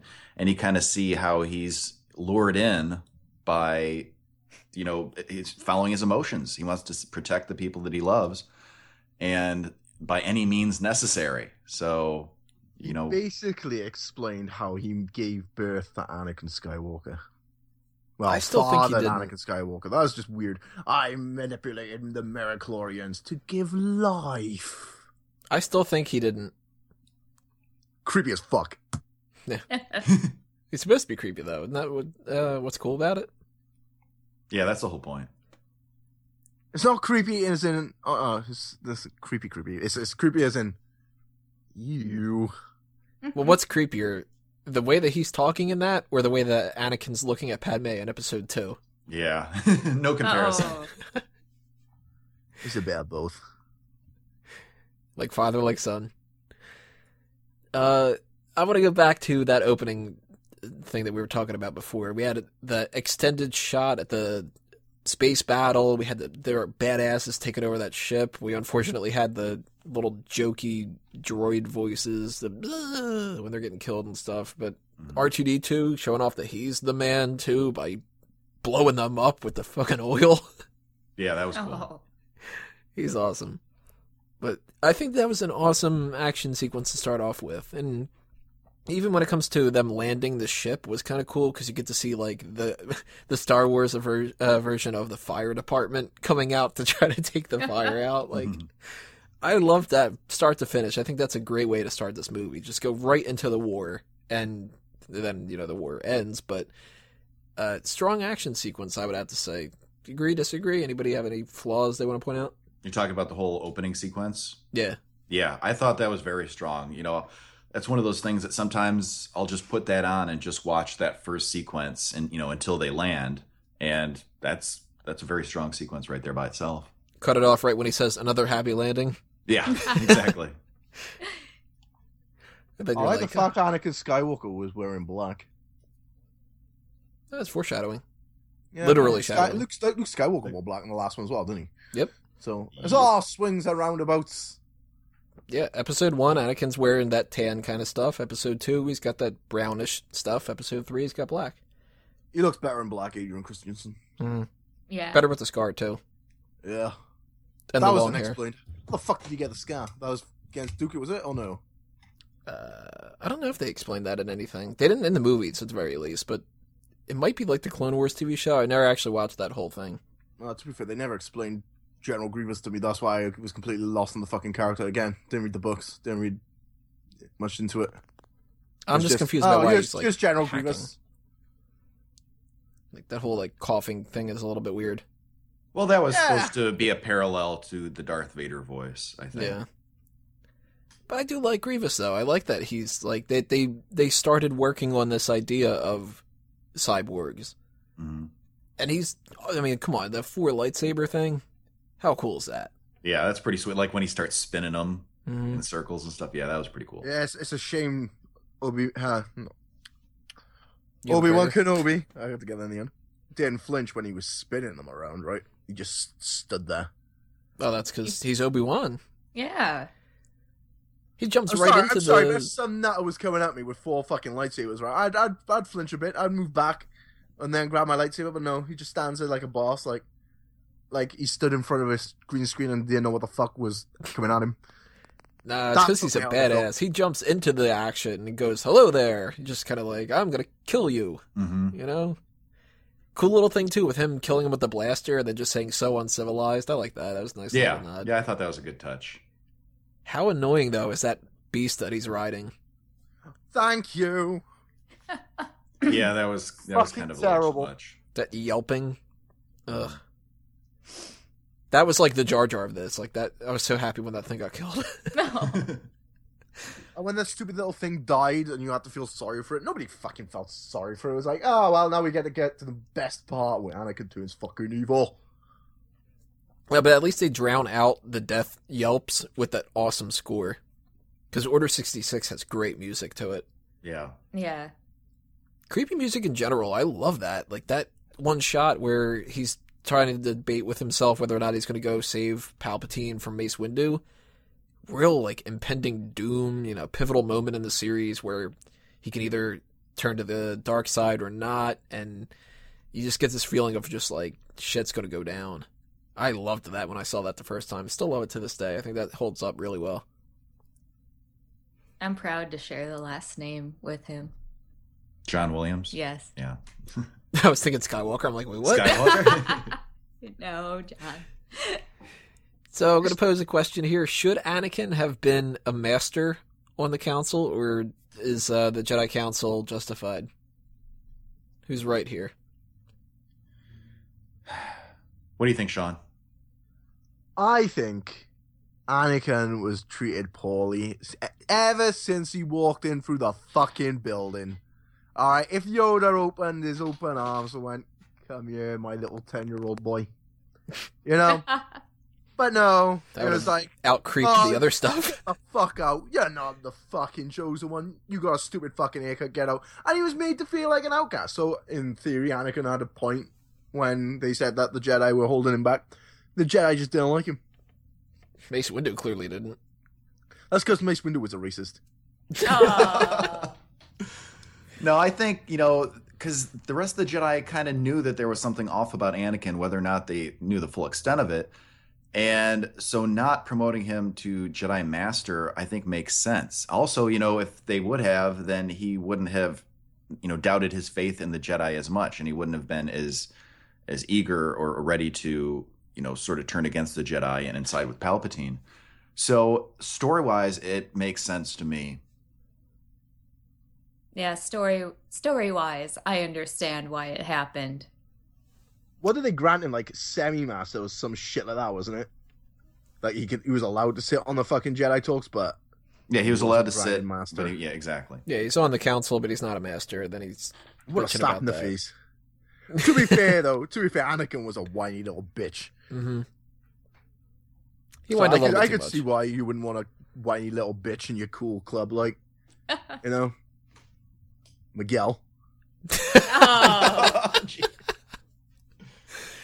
See, I think some of the choices could have been a little bit better. Like maybe Anakin. I mean, I think he's justified in being like, "What? That's an insult. That's an insult." I don't know why I pronounced it that way. That's an insult. It's never happened in the history of the council, kind of thing, or whatever like that. But I would have appreciated maybe some quick shot of him just like looking at Windu, like, "I'm gonna fucking kill you, dude." That would have been a good little. You're dead, you son of a bitch. I'm gonna be number 2 on the council in no time because there's gonna be an open spot, you bastard. Mm-hmm. But I think they could have done some things a lot better. But they had the right idea, at least, for a lot of these things. Like the end fights here, we had Yoda versus Palpatine in the Senate, which was cool, chucking the Senate seats and everything. Oh, yeah. That was very cool. But it bugs me that he loses the fight and he goes, "Into exile I must go." Dude, you got shit to do. You lost one fight. Yeah, that was a little strange. Like, Obi-Wan, he takes care of Anakin, essentially, and he just goes right into, like, well, now we gotta deal with Padme, we gotta do this. Like, Obi-Wan gets his stuff done. Yoda is a coward. I did think it was weird that he kind of exiled himself after that. Like, he gets saved by Bail Organa. It's just kind of like, so, any good, like, swamp planets? He needed to buy himself a tree to live in. Sorry. He was looking for real estate, right? And he was like, "Ooh, this Dagobah system looks pretty inhabitable. So let's go live there. Fuck all this shit. I need a vacation." I always thought that he just got flooded with what was going to happen in the future and knew he had to protect himself. Like he had like a vision, kind of? Yeah. Alright, I'll justify it that way. Sure, why And not? that's just something I made up in my mind to try and explain what happened. That'll be... The term for that's headcanon, where it's like you make it up and it makes sense and stuff. I'll take that as headcanon for myself from now on, too. Yeah, he just knew he didn't stand a chance where he was. So. I just think he was just clinically depressed. Aww. He just needed to get away from it all. He was washed over with grief because Anakin killed all the younglings. He's like, I miss Mace. Yeah. So he went to Dagobah, died, started listening to Linkin Park. His life partner died, It was all a bit sad. End, it doesn't really matter. And now you got flagged for copyright. If I did, I'll be pissed. So, the big end fight, of course, Sean mentioned it before, one of the highlights of the movie, Anakin versus Obi-Wan. Thoughts on that? Is it too choreographed, or is it just too awesome? It's awesome. I mean, especially where it was on Mustafar with, you got the lava everywhere, and you just how they play with the shadow and the light during that whole scene. Fantastic. I mean, I don't think they really could have improved on that end scene or, the lightsaber battle portion of it very much. As far as the lightsaber battles go, that is up there. We were talking before about the Darth Maul one at the end of episode 1. And I think those two are the highlights of the prequels. I mean, as far as lightsaber battles go. See, I've got a bone to pick about this fight. They end it with Obi-Wan saying, "It's over. I've got the high ground." Darth Maul had the high ground. Mm-hmm. Yeah, but Obi-Wan learned from that experience, you see. Whereas where he did a flip over Darth Maul didn't swing his lightsaber. Whereas when Anakin did the flip, he was like, "Fuck this, I've seen this before. Deja vu, I'm just going to swing." But I think what that was saying was that they know each other so well. They know their strengths and weaknesses. You know, they know their counter, or not counterpoints, but their, you know, counteractions. So basically, it boils down to whoever had the high ground was victorious. So Like since that's they know Vader's weak point. well, yeah, I guess, you know, or whichever one would have had the high ground would have been come out on top, you know, figuratively and literally. But I just thought that part just showed how much they know each other and their strengths and weaknesses. Underestimate my power. Don't try it, Anakin. Oh, it's fucking great, man. And then you got the whole speech, you know, the one where he was like, "You were the chosen one. It was said you would destroy the Sith, not join them. Bring balance to the Force, not leave it in darkness." It's like the best thing ever. It's great. And he called him his brother, you know. Some of those lines are so terrible, though. From my point of view, the Jedi are evil. Yeah. God damn, man. Nobody on the set wanted to rewrite that line that day. Nah, fuck that. Or Obi-Wan saying only the Sith deal in absolutes. Mm-hmm. It's an absolute. Jerk. You know? And the fact that he was fighting for democracy. Yeah, democracy. And the way Ewan McGregor says, "Your new empire." It's fucking great. And I'm going to skip ahead to my least favorite thing about this whole movie and just say this line right now. No, it's 'cause I'm so in love with you. Oh, I thought you were going to just Duel of Fates now. I was about to slap you. No, Duel of Fates is awesome. Duel of Fates is the best score in any Star Wars film ever. No, but that scene with Padme and Anakin where he's saying, "You're beautiful," and she's like, "That's just because I'm in love." And he's like, "No, it's because I'm so in love with you." It's like, yeah. Is this written by a 10-year-old? I completely forgot about this. I will argue, though, the nightmare stuff is very good when it comes to, like, he already went through this with his mom. Mm-hmm. Now he's doing it through Padme, so he knows that she's going to die. And that's a good motivator, I think. Do you reckon Palpatine made those dreams, though? No, I think it's just Anakin being God. You know, because it's essentially what he is, right? Yeah. So we're going to wrap this up a little bit here. Final thoughts on it comes to Revenge of the Sith. What's your 0 to 10 and anything else you want to throw out there, Sean? I give this an 8. Only because of Duel of Fates and the final fight scene, which is fucking amazing. And the fact when they lose their lightsabers, the fighting still continues with Anakin doing a dropkick. That was pretty boss. Though, the fight with the Chancellor and Yoda, that could have been skipped. So when I watched that fight on YouTube, I just watched the whole Anakin and Obi-Wan fight. I don't watch the Chancellor shit. And like I said, the whole stuff with General Grievous could have been skipped. And Mace Windu dying, that was pretty fucked up. And the way Count Dooku died, that was pretty fucked up. You can see his head roll, which is pretty fucked up. That got all the chuckle out of me when I was watching it. Yeah. And the Chancellor was extremely lucky because if his plan didn't work out, then he would have been dead, and then none of this shit would have happened. So the way it all worked out for him in the end was pretty subpar. Like, and the fact that the end scene was the construction of the Death Star, I thought that was pretty cool. Mm-hmm. Which kind of brings into the question, though, if they were like already in construction, then how do they make it so fast from Empire to the Jedi? They don't hire contractors. No independent contractors from Clerks? Mm-hmm. My bad points at this film was the whole CGI animals. The Wookiees? Not the Wookiees, the fucking thing that Obi-Wan was riding. That was fucking stupid. Oh, that thing. I was going to say, if you don't like the Wookiees, come on, man. And Wookiees. And Order 66 was pretty I don't know. I like the fact that clones turned evil, but I would like to have seen something better than just execute Order 66. Like, that was implanted in the brains or some shit. That was weird. And again, the whole Chancellor fight with Yoda, that could have been fucking scrapped. I wasn't a fan. Galen, what do you think? I loved how we saw the Senate dismantled and then literally broken apart, during that fight. So, it was figurative and literal. I thought that was cool. And then, that led to Order 66.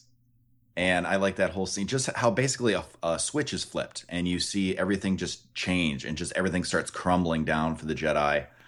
And, leading up to the big lightsaber battle, which we already discussed between Obi-Wan and Anakin. Overall, I would have to say this one I'd probably give a 7.5. I thought it was a very strong movie. I enjoyed it very much. Angie? I am going to give this one an 8. I loved the music, the battles, and yeah, definitely, things like Order 66 and the clones, what they did with them. My least favorite, again, was a lot of the writing, I'm not sure. There's just like little tiny things like every now and then that would pop up that would take me out of the movie. Like that I'm so in love with you scene? Yeah, things like that. Just like one-liners. Before you go to you, Tony, I just have to say one thing that I forgot to mention. I was talking about things that I liked, but I didn't mention the one big thing that I dislike, and it takes me out of the movie every time I see it. It's the parallel there with the Frankenstein's monster with Vader on the table. And he goes, "No, you killed her." No. Oh, yeah. It's like, come on. I forgot about that. I didn't. Do not want. I also want to bring that up as well. The fact that in episode 4, he finds out that Luke is his son. Like, when you put 2 and 2 together and go, hang on a minute, you told me Padme was dead, and yet here's my son. It's like, dude, if you kill Padme, you wouldn't know about your son. Like, come on. See, I love the idea that they did the birth scene and the kind of rebirth into Darth Vader thing. That parallel was cool, but that no ruins it. It could have just been an kind of thing where he didn't need to do anything. It could have just... You leave that line out with "Where's Padme? Is she okay?" He could have just known that she was dead, and it would have been implied. Kind of like at the end of Return of the Jedi, where they added the no. I think in this instance, in episode 3, silence would have been more powerful. Yep.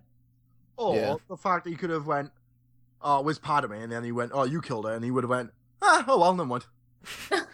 He was just like, "Oh man, good riddance." It's like, I banged her. Who gives a fuck? He's like, shit. All right, what do you want to do, Palpatine? Take over the world? Do you want to blow up Alderaan now? Yeah, let's go blow up Alderaan. He's like, I'll get around to it in a couple of years. I gotta give it around that 7-8 range. I love a lot of parts about this movie. I mentioned before, some of the issues bug me, but I will mention a positive when it comes to dialogue. I think this has one of the best lines out of all 6 Star Wars movies, and that's from Padme, who also has that whole, "No, it's because I'm so in love with you" scene or whatever, but she has a great, great line. And I don't know why Lucas could write a line like this, but that he couldn't write better shit when it comes to, "From my point of view, the Jedi are evil." So this is how Liberty dies, with thunderous applause. Oh, great line. Like, whoever wrote that line, write the rest of the damn movie. I know, it just bugs the hell out of me. But one thing that people got on about the prequels in general was that they were too political, too much stuff with the Senate. But I disagree. I like all that. I think it was necessary, and I think it's interesting too. I'm the kind of person where, like, for example, if we're talking about Star Trek, Deep Space Nine is my favorite, and I think that's overall the most political one. I don't mind the sort of psychological elements behind it. The character development. And I don't get me wrong, I love action too, but I love seeing kind of the slow build also. So I thought the political stuff was fine. I didn't think it was heavy-handed. We're going to have to see how much political stuff they put in Force Awakens, because you never know. Could have like everything with Leia is in like a Senate scene or something like that. But that'll round us out for the prequels. So for the people that could not get through those or whatever, we understand it, but we got the original trilogy coming up. so you can breathe a sigh of relief. Episode 4 is coming up next. Click on that part on YouTube. Go back and check out the prequels if you didn't check them out anyway, because I'm sure we're going to be referencing some jokes and stuff that, you might not get it a little bit later on or whatever. But nonetheless, A New Hope is coming up next. Stay tuned. Welcome back, everybody. We are on the original trilogy now. A New Hope, Episode 4. It came out in 1977. We're going back in time now, and we're going up as far as the scale goes with the tomato meter. 94% for the critics, 96% for the audience. So this is when we're not getting in that 60-50 sort of range or something like that. We're getting into, like, the legit good movies, I guess you could say. Most people would say this one and the next one are the two best, and it's kind of hard to argue against it. But this is one of those movies that just forever changed cinema. And we're not going to break down as much of, like, the specific things, because most people remember a lot of this. So we don't really need to remind you, like, I don't know, that C-3PO exists. Okay, everybody knows 3PO. This is where it all started and stuff. So we're going to kind of just keep this a little bit general and just sort of bounce around what we've thought over the years and how much Star Wars has kind of influenced a lot of things and different stuff like that. But what was the first time you ever saw Star Wars, essentially? And I would assume that it would be this one, but if it's not, then kind of elaborate on that a little bit too. But first impression of Star Wars in general, Angie? I was probably an infant the first time I was in front of it. My mom is obsessed with Star Wars, and I don't know when they started showing it on TV a lot, but just about every time my mom found it, we were watching it. And I really loved it, but there are a lot of scenes that scared me. Any in particular? Like the trash compactor scene? Oh yeah, that one was probably the one that scared me the most.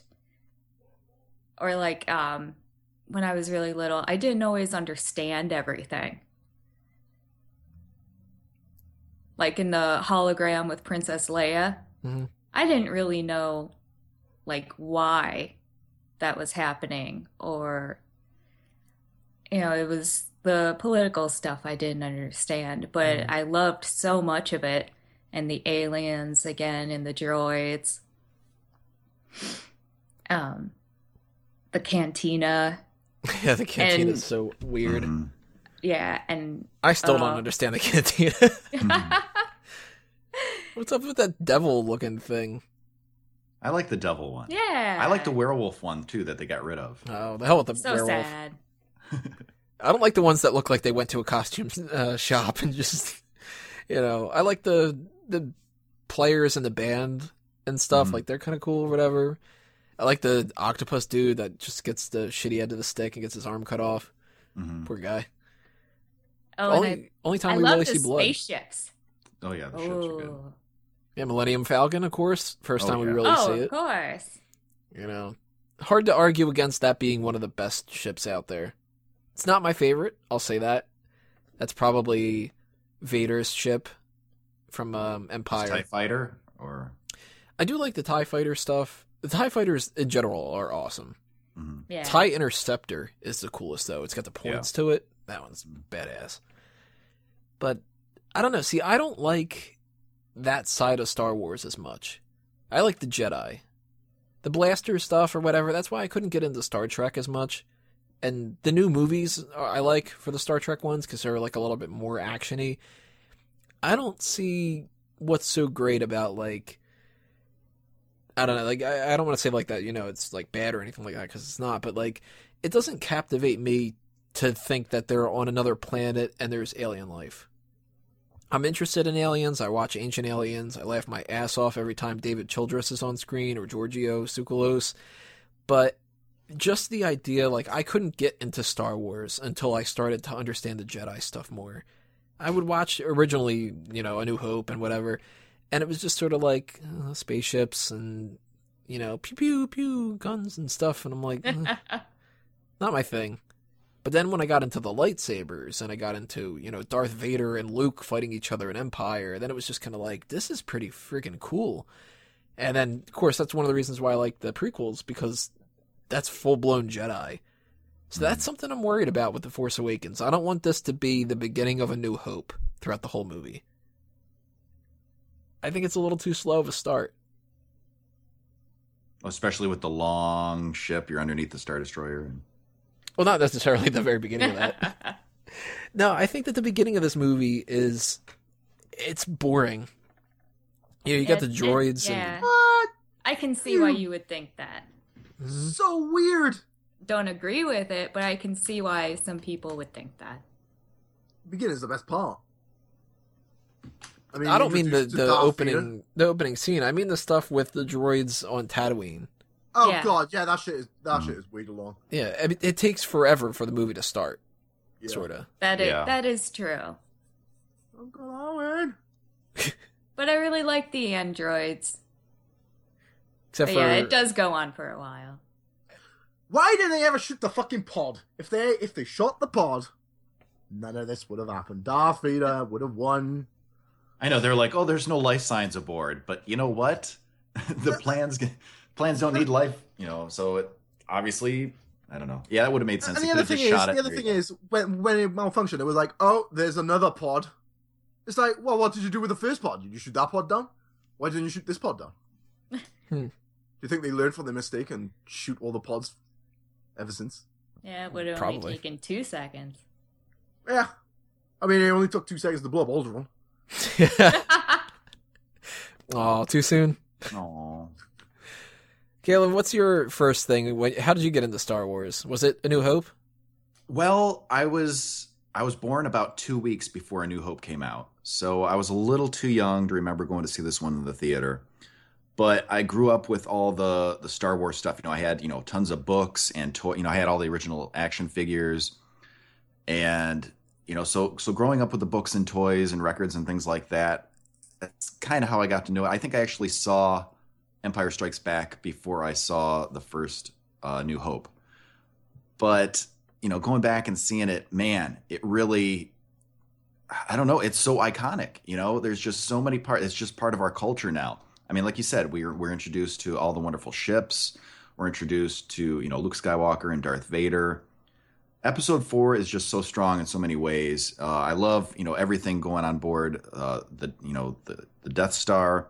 We have Grand Moff Tarkin's a great character. We have introduction to Han Solo and Chewbacca. Just so much going on in it. It's a great movie. I do like how it opened up with the droids. We have they're aboard the ship and it's being attacked, and we have C-3PO and R2-D2, and they're like our first go-to. That's how we're introduced to the universe. Is they have the first line. C-3PO has the first line of the whole series. So I thought it was a great introduction overall, and the movie, like you said, there's certain parts that are kind of slow, but I can't really fault it for that because every part seemed to serve a purpose. So I'm very, very, very much a fan of this movie. I rate it very highly. Sean, how did you get into Star Wars? I got into Star Wars one day when I was ill from school with the chicken pox. And we had a big library of VHS tapes. At the beginning of the line was the children's films, and towards the end were the adult films. And I was so ill and dying of these chicken pox, my dad was like, you know what, Sean? You can pick any number from 50 to 72 for the VHS collection. And I picked 51, which was Star Wars A New Hope and Star Wars Return of the Jedi and Revenge. Was 50 Debbie Does Dallas or something? I think 50 was the Rocky films. And I wanted to watch Star Wars because I was really into space when I was like 6-7 years old. So I was like, oh, I want to watch something in space. And I was never a fan of Star Trek because my dad used to watch the Star Trek shows on a Sunday, and I found Star Trek a bit boring. So we watched Star Wars together, and that was the thing. And then my dad bought me a lightsaber, which was pretty cool until I swung it and I hit my sister in the eye with it. So what else are you supposed to do? So that was taken away from me. But yeah, I enjoyed it. I thought it was a thing. I liked the X-wing. The X-wing is today still my favorite ship in sci-fi film, and that was the main reason why I bought Battlefront, was to fly an X-wing. So, Star Wars has influenced, so much. It's changed the way that movies work, literally, with CGI. It's changed the contracts. George Lucas was able to make so much money off of being able to take the merchandising rights for things. That's changed merchandising in general to an insane amount. But it's changed storytelling, too. This is the classic hero's journey. You got every element from start to finish, the call to action, refusal of the call. Just, it's a writer's dream to break down Star Wars, even though some parts are a little bit, it stretches out and stuff like that or whatever. But structurally, I gotta say, this is the best out of all of the movies. It's the one that, if you watch just this one, it holds up from start to finish with, no real... you hear lines that they don't make much sense, but that's just something to build the lore. Like, Obi-Wan's talking to Luke, and it's, you fought in the Clone Wars? The hell are the Clone Wars? Oh, it's just something that happened before. Just the same as if somebody in, World War II movie said, well, my daddy fought in World War I. Well, you don't need to start going, well, what was World War I? You don't need to start doing that. But I gotta say, there's more attention to detail, and there's more, just overall, good craft when it comes to A New Hope, more than any of the others, I gotta say. Well, this one, more than any other, is the best standalone film, as well it should be, because this was the introduction. Right. So as far as one compact story from beginning to end and, having a complete story arc, this one definitely stands above the rest as far as being a complete story. So just toss out some ideas here, some different topics. What are some of the things you guys really like about it? Any, favorite things, you really love? Say, Han's your favorite character, or it's awesome to hear lines now that you go back and it's he has too much of his father in him. That's what I'm afraid of. And you're like, oh, I get it now. Or anything that really stands out to you guys is something really cool. I'd say the Death Star. Just, it really stands out to me how completely menacing and intimidating and overpowered this thing is, yet they were able to overcome it. I love the Death Star. It's such a cool idea. Mm-hmm. A planet that blows up other planets, essentially. Talk about weapons. Holy crap. That's why I'm worried that they don't know where else to go. They did the Death Star again, and now in The Force Awakens, we're going to get, another Death Star. It's just well, kind of, I don't know. Jumped the gun a little bit too quick, maybe. How do you know it's going to be a Death Star? How do you not know it's going to be a Death Cube? Who's to say it's going to be a shape of a moon? Death trapezoid. It could be like a Rubik's Cube, That's one way of stopping it from blowing up, right? Well, if they start marketing Force Awakens as, the attack on the Death Rhombus, then I'm going to be a little bit concerned. But as for characters go, my favorite character was Luke Skywalker, because my surname was Walker, and it made me feel like a boss. And then I was pretending to be related to Luke Skywalker. That was the thing. Sean Skywalker? Yeah, that was the thing. Sean Skywalker was amazing, me. I'll have He was using the Force to push over plates when he didn't want to eat his broccoli. It was great. My favorite characters were Han Solo and Chewbacca. I still like Han Solo tons, but just the pair, that duo, they're best buddies. They kind of toe the line. They're in it for themselves, basically. They toe the line between, good and evil, just kind of mercenary smugglers. And I just like that almost ambiguity, because he's not so tied into good or evil. So I would say my favorite character overall would probably be Han Solo. See, I can see why people don't like Chewie. He's a little annoying. I like him, but after a while, it's sort of dude, shut up. I always wondered why that was my mom's favorite character. Really? That annoyed the hell out of me. I still don't understand it to this day. But as far as looking most badass, you got to go with the classic Stormtrooper. Yeah, it's a shame that they're not actually like good shots because they look awesome. Mm-hmm. Yeah. The armor's cool. It doesn't do a damn thing, but it's cool. Especially when they bump their heads. Yeah. If you look at the old Ralph McQuarrie, if I'm remembering the name correctly, the artwork that he did before the movie really like had started filming and stuff. Originally, the stormtroopers were going to use lightsabers. That was just going to be like a standard weapon. So it's just kind of cool that like in The Force Awakens, we're getting a stormtrooper that knows how to use a lightsaber. Mm-hmm. Little twist with that. I'm glad they didn't. What's that? I'm glad they didn't. Oh yeah, because it makes it so much more cool. Like, yeah. Only the Jedi use this, and thankfully they don't call them laser swords like they were originally going to call them. Mm-hmm. Lightsaber is such a cooler name. Oh yeah. I gotta say though, there's something that bugs me about this movie. After, like, the more time goes by, the more dated it looks. Well, that's and why they keep upgrading it. Well, if you didn't check out the podcast already, we did a whole discussion about whether or not they should do the special editions and stuff like that. But even just in general, like, some parts of it just don't hold up as much anymore. Like, I look back on A New Hope now, and I can pick out so many more flaws. And there's things that, like, continuity's gotten weird. Like, Obi-Wan says, I don't seem to ever remember owning a droid. And he's true, he never owned R2. It was never his droid. But, like, I don't know. Some of it kind of bugs me. No, You he owned can't do R4, that. dude. Was it R4 he owned? It was R4, right? I think it's R4. Yeah. R4. I love watching old movies, and you can't pay attention to their age and what they look like in that.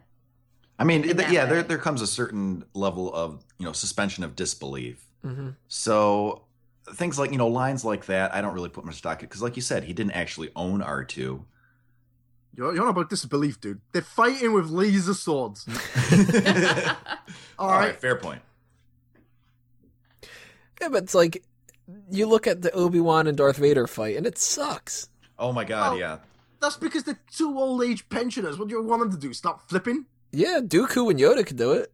Well, that's Yoda, right? And Dooku was just, he was James Bond. But, Obi-Wan is awesome, and Vader's God. Like, Vader's got robotic knees. He doesn't know how to jump.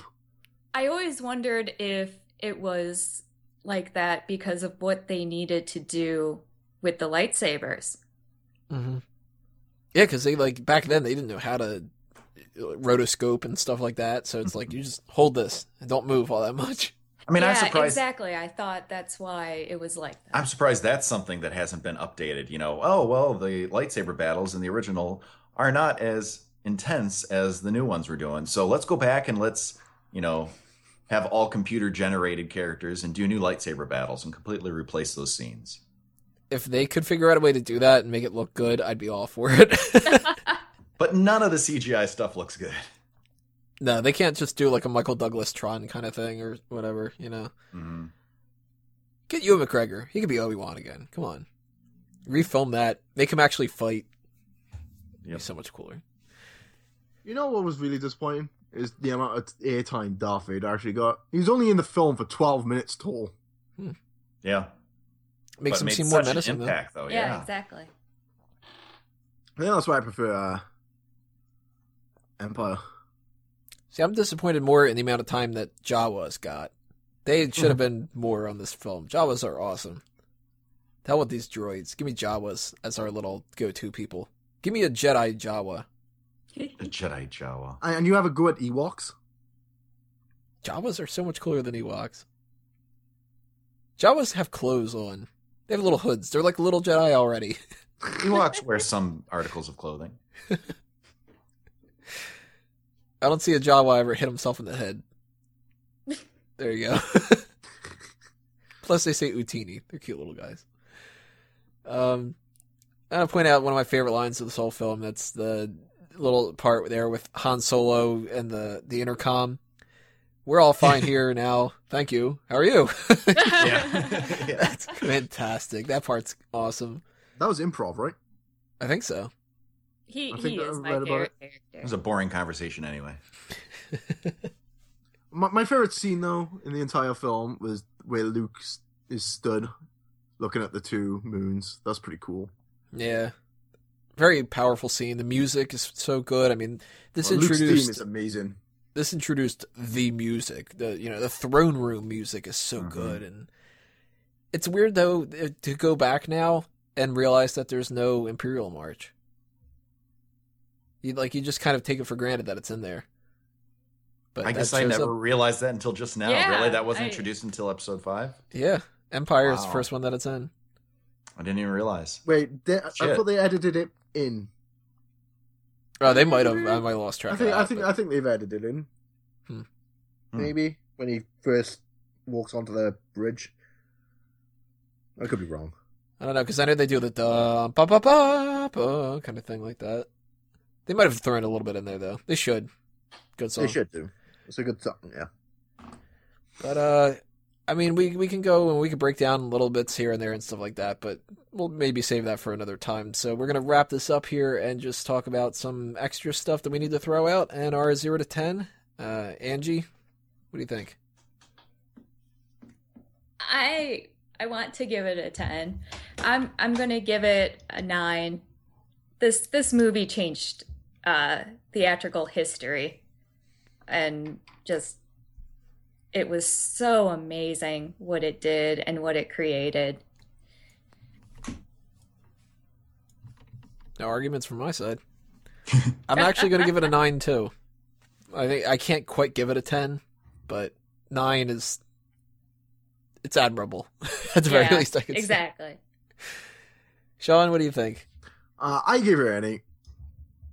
I'll give her an 8 because it's not perfect, but there's some good parts. Like who would ever forget the scene when Obi-Wan Kenobi told Luke Skywalker to turn off his computer and told him to use the midichlorians. Good times. Use the mitochondria in your blood. I mean, the Force. So you also gave episode 3 an 8, Sean. You would say that episode 3 and 4 are about the same? Yeah, I would say that. Yeah, For different reasons. for different reasons. Yeah. Yeah, the action in Revenge of the Sith versus the good storytelling. The entire acting. To be fair though, Mark Hamill on his acting debut was fucking on point. More so than Asian Christians. Galen, what's your thoughts? Man, this changed everything.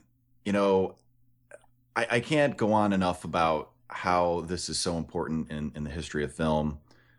And as far as personally, I love this movie. You know, it's not my favorite Star Wars. We're going to be getting to that one next. But I would say this is probably my second favorite Star Wars film. And I overall also give this one a 9. I can't give it a 10. I don't think I can give it a 9.5. It's not perfect, but it is very, very strong. So I say 9. Good scores all around. I'm pretty sure that everybody's going to agree with that, but if you don't, then leave your comments below and tell us why this isn't so fantastic. And we're going to continue on with episode 5, The Empire Strikes Back. See you in part 5. Welcome back, everybody. Part 5, episode 5. Yeah, works out that way. The Empire Strikes Back. What many would consider to be the best out of all the Star Wars movies. And again, hard to argue against it. One of the best films of all time. One of the few examples of a sequel that can actually match or surpass its previous film. Godfather Part 2, Terminator 2, Dark Knight, Empire. They're kind of the 4 go-to ones for the most part. And Empire, of course, made tons and tons of influences on the cinema in general and all that kind of stuff. We're going to break a lot of different things down, but again, starting this off, first impressions, first time you ever saw Empire. What do you think, Sean? Again, this is when I had chickenpox, and I really enjoyed Empire because Empire is the best one because the villains actually win. And also, this is George Lucas. George Lucas has said this is the worst Star Wars film of all time. He said that? Yep. Well, he doesn't know how to make a good Star Wars movie. Apparently. Well, this is when he decided to kind of step back a little bit. We had Lawrence Kasdan, and we had the name's escaping me. Who was the director? Crap. Gonna have to look that up in the meantime. But we had somebody else kind of take the reins a little bit, and I think that's one of the reasons why this is actually so much better, is because we don't have Irvin Kershner. There he is. Mm-hmm. We don't have some of those problems that George Lucas got into. I mean, the dialogue alone, we were bitching about the Phantom Menace and Attack of the Clones and Revenge of the Sith. Dialogue in this one, on point. Some of that's actually kind of improvised. Great line in the whole thing, one of the most famous lines of the whole thing. I love you. I know. Mm-hmm. Han is awesome. Such a much better relationship. Much better than Padme and Anakin. Yeah, Yep. definitely. Yeah. No lines about sand. It was more believable. No creepy stares.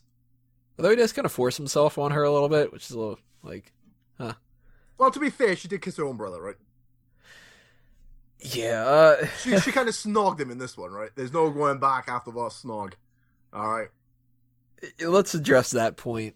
Clearly, this proves right here, more than anything, that Lucas did not plan everything ahead of time. If he did, it's creepy. Like, incest? Really? I think George Lucas is just a creepy dude in general. You know, we saw what he thought was romance in episode 2. He's like, no, you're not staring at her enough. Yeah. You need to undress her with your eyes. Don't ever blink. He's like, no, Hayden, I'm not just buying it. Like, you need to look at her like you love her, like she's your sister or something. That's got to be the worst thing that doesn't hold up over time. That kiss. And Luke's all proud about it afterwards. He's kind of like, oh yeah. Oh yeah. So weird. It's creepy. And the thing is, Luke apparently knew all along. He felt it all along. Leia says she knew all along. So it's like... So, basically, right, you knew as soon as you kissed him. It's like, you know when girls give you the speech, I like you, but I only like you as a brother. That's where this line spawned from, alright?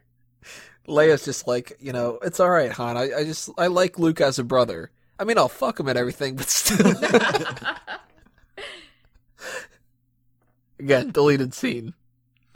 You love him, don't you? Damn right I do. What are you guys up to in the past year? You don't want to know. Episode 8, The Friend Zone. Oh god, if that's the relationship between Rey and Kylo Ren. They're like, well, we love the idea of star-crossed lovers fighting each other. We also love the sister and brother angle. I don't know, kind of combine them. Kaylin, when you first saw Empire Strikes Back, what was your impression? Man, this was the first movie I ever remember watching in the theater. I was like 3 years old, and it made a huge impression on me. I loved it. I was just blown away, just visually, everything. It changed my viewpoint of movies. And then, of course, it got the toys and, all the books and magazines and, all the, records and tapes and everything. And this was the one that made me fall in love with Star Wars. Still to this day, I share the majority opinion that this is the strongest Star Wars movie they've ever made. And so you disagree with George Lucas? I do disagree with George Lucas. Oh. Yes. I think this is definitely the strongest. And I like the fact that it ends on a downer. Mm-hmm. Different, too. No movies ever really did that before.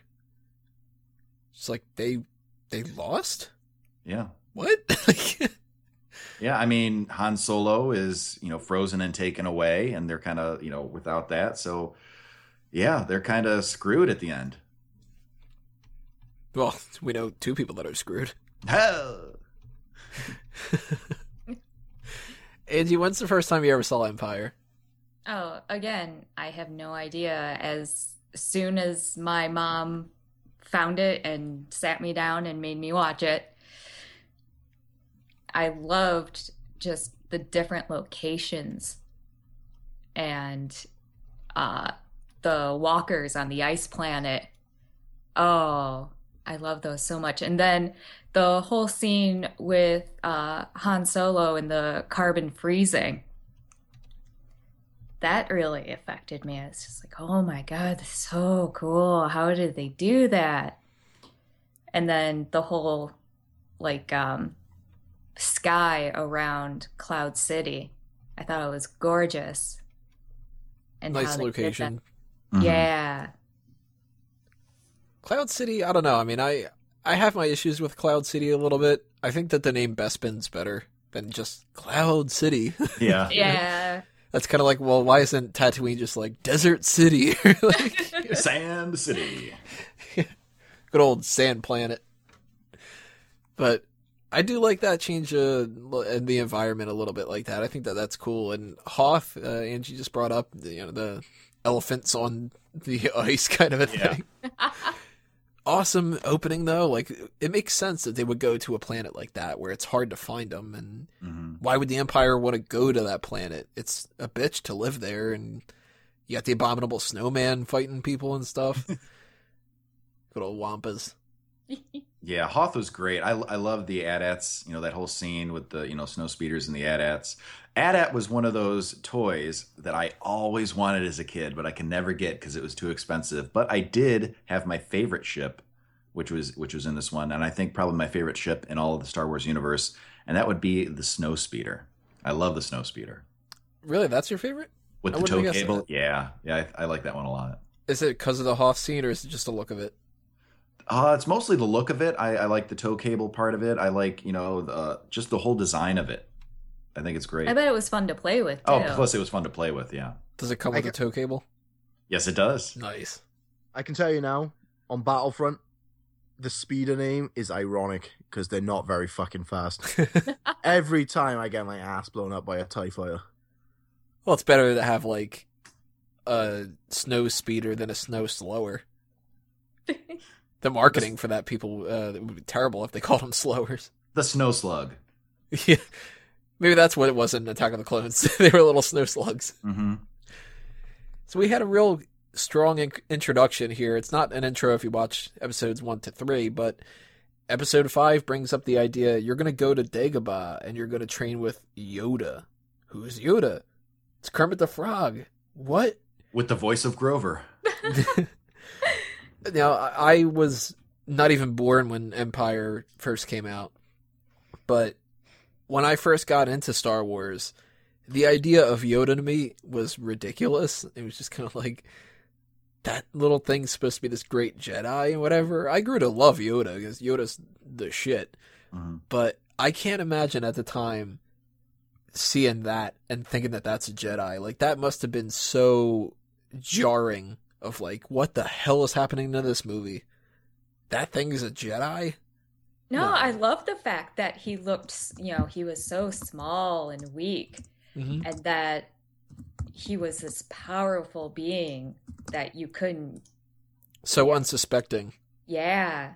Like, Yoda, they did a great job pulling it off. Like, Yoda's this little thing, and it's like, it's going to lead you to this powerful Jedi, and the twist of like, well, that's the Jedi. Okay, well, you underestimate the size of your muscles aren't really the way that you're supposed to be. Like, that's not power, and I'm little, but I can lift up the X-Wing, and you can't do shit. Like, Yoda's awesome. He's weird, though. Like, I don't see as much of a connection between Yoda in this and the prequels. That he's like a nut job, Yeah.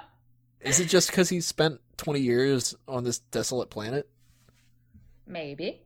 I think so. Dementia comes with old age. But yeah, I think the fact that he was isolated for so long, it's interesting because, like you said, when he first meets him, he has no idea that that's even Yoda. He's like, oh, I'm looking for a great Jedi Master. He goes, oh, you seek Yoda. He's like, oh, what do you know about Yoda? And then he kind of finds how wise he truly is. So it changes his opinion and opens his eyes in that regard. So I think that's cool.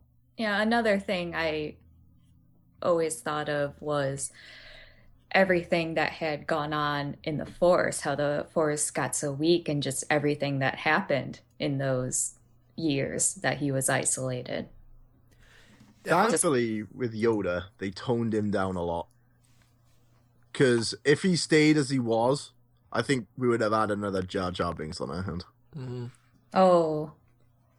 Well, he wouldn't have been believable as a Jedi, too. You know? Mm-hmm. If he would have just been like, mine the whole time, and then it would have been like, God damn, why didn't anybody kill this fucker back in the day? But I'm curious about one thing. I don't know if they've ever explained this in anything. If they have, leave it in the comments below. Please tell me. What's going on with the whole thing in Dagobah that he's got, like, the vision of Darth Vader and whatever? Like, he says that's strong on the dark side. How? And why, if it's strong on the dark side, why the fuck would you go to Dagobah? Because it's a great hiding place. See, I was always, before episode 3 came out, I was dead set on the idea that there was going to be some kind of a fight there or something. Like, maybe that would be the place that they killed Count Dooku, and, like, his spirit was sort of, like resonated through there, and, you know, maybe that would be a reason why they would go there or something like that, but as far as I know, they've never given really an explanation, and it just doesn't make any sense to me. Really curious. It is a bit confusing.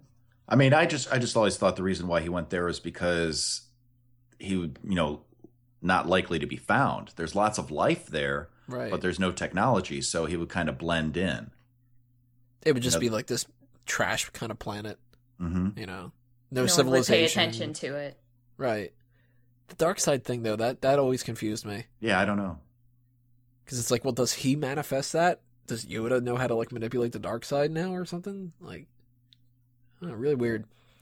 Perhaps that's where they land to take a poop. Like that poop's got to go somewhere, right? So Dagobah is just the place where they dump all the poop. Oh, so that kind of dark side. Oh. It would explain the swampy, muddy water, right? What kind of soup and all are they that eating bacteria. then? Terrible. We have a reintroduction to Boba Fett if you watched episodes 1 to 3. And he's a little bit different this time around. Full-on Mandalorian armor. He hasn't learned all that much from his dad, it seems, but he's responsible for taking Han Solo away. Kind of cool. He's following in his father's footsteps a little bit. Boba Fett, though, first time people are watching him in Empire, because they didn't add him in A New Hope yet, becomes a massive character. And it's just because of the way that he looks. Oh, I love that. Oh, yeah. Total badass costume. Yeah. And I think that something that's kind of cool, I mean, I mentioned before, when you watch A New Hope and it doesn't make sense as much because of certain things that are from the prequels and stuff, I didn't realize this until they did it in episode 2, but how similar Boba Fett's mask looks to the Stormtroopers. Mm-hmm. And I'm curious if maybe they did have that a little bit planned. I don't know. Because I thought that was intentional, yeah. He's got that black, like, centerpiece kind of thing. It could just be like it's made out of the same material. Yeah. Do you think his son scooped out the head and then wore that helmet? No, it's a different color. He was just like, well, you could spray paint it, right? No, you see a little shadow of the head fly out. Which I thought he picks it up and looks inside and sees his dad's head. No, when they show the shot of the shadow of the head flying off, you can, like, for a split second see, like, something pop out of it. So it's like the head flies off, and then the head just flies out of that. So you gotta imagine Boba Fett is like, you know, my dad's dead. Oh my god, he doesn't have a head anymore. And where's the head? Some people are kicking it like a soccer ball. You know? Poor Boba. Yeah. We got an introduction to a brand new character, though, this time around. Smooth motherfucker, Lando. First black guy. Oh, yeah. And for a while, the only black guy. Yeah. So, funny enough, this is something I didn't know until something the other day when I was checking it out.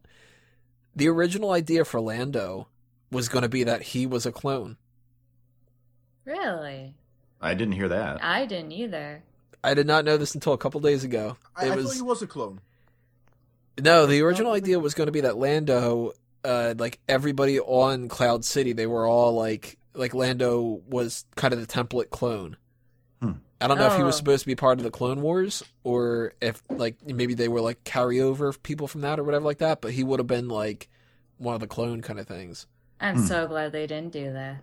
Because they First kept the off- line in with Han Solo saying something like, "You old dog," and then he was like, "Yeah, I haven't aged a day," or some shit like that, right? I think he says that they haven't aged. Mm-hmm. Not Lando. Although Lando doesn't really age that much. If you see Billy D now, he looks pretty damn good for his age. Billy D. Williams is the only original cast member that I've actually gotten to meet in person. Yeah. Is he as cool as he seems like he would be? Oh, smooth as hell. Works every time. Gives you a handshake and your knees go weak. Like, Yep. somehow you're drunk. Like, what was the alcohol that he always advertised? What Colt was that? 45. Colt 45. That's what it was. Really? Works every Oh. time. Yeah. Lando's awesome. Oh, And yeah. I'm so glad they didn't go the clone route because that would have been racist as fuck.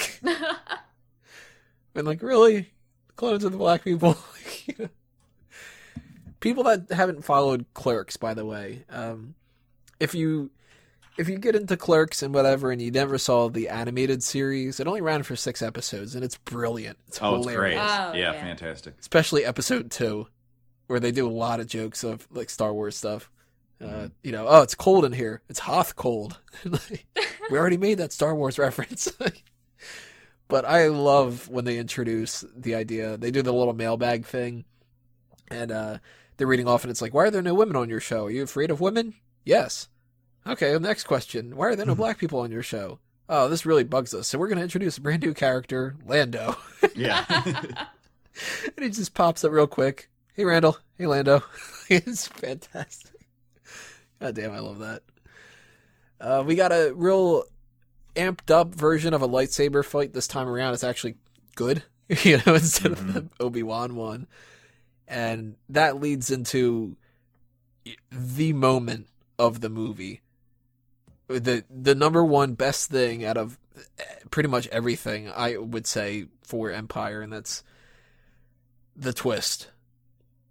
You know, Obi-Wan never told you what happened to your father, and they kept that secret. They had the line originally is in the script itself. It says Obi-Wan killed your father, and then you know you get the real line, I am your father, and it's just I get goosebumps every time I see that. It's so Yeah. good.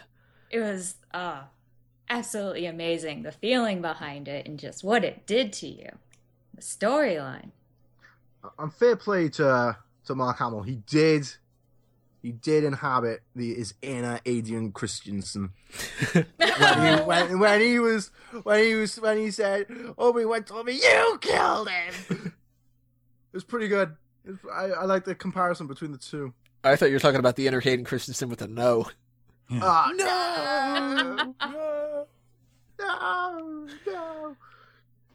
But let's talk a little bit about the twist in general. I mean, they kept that a secret, and the audiences must have gone nuts.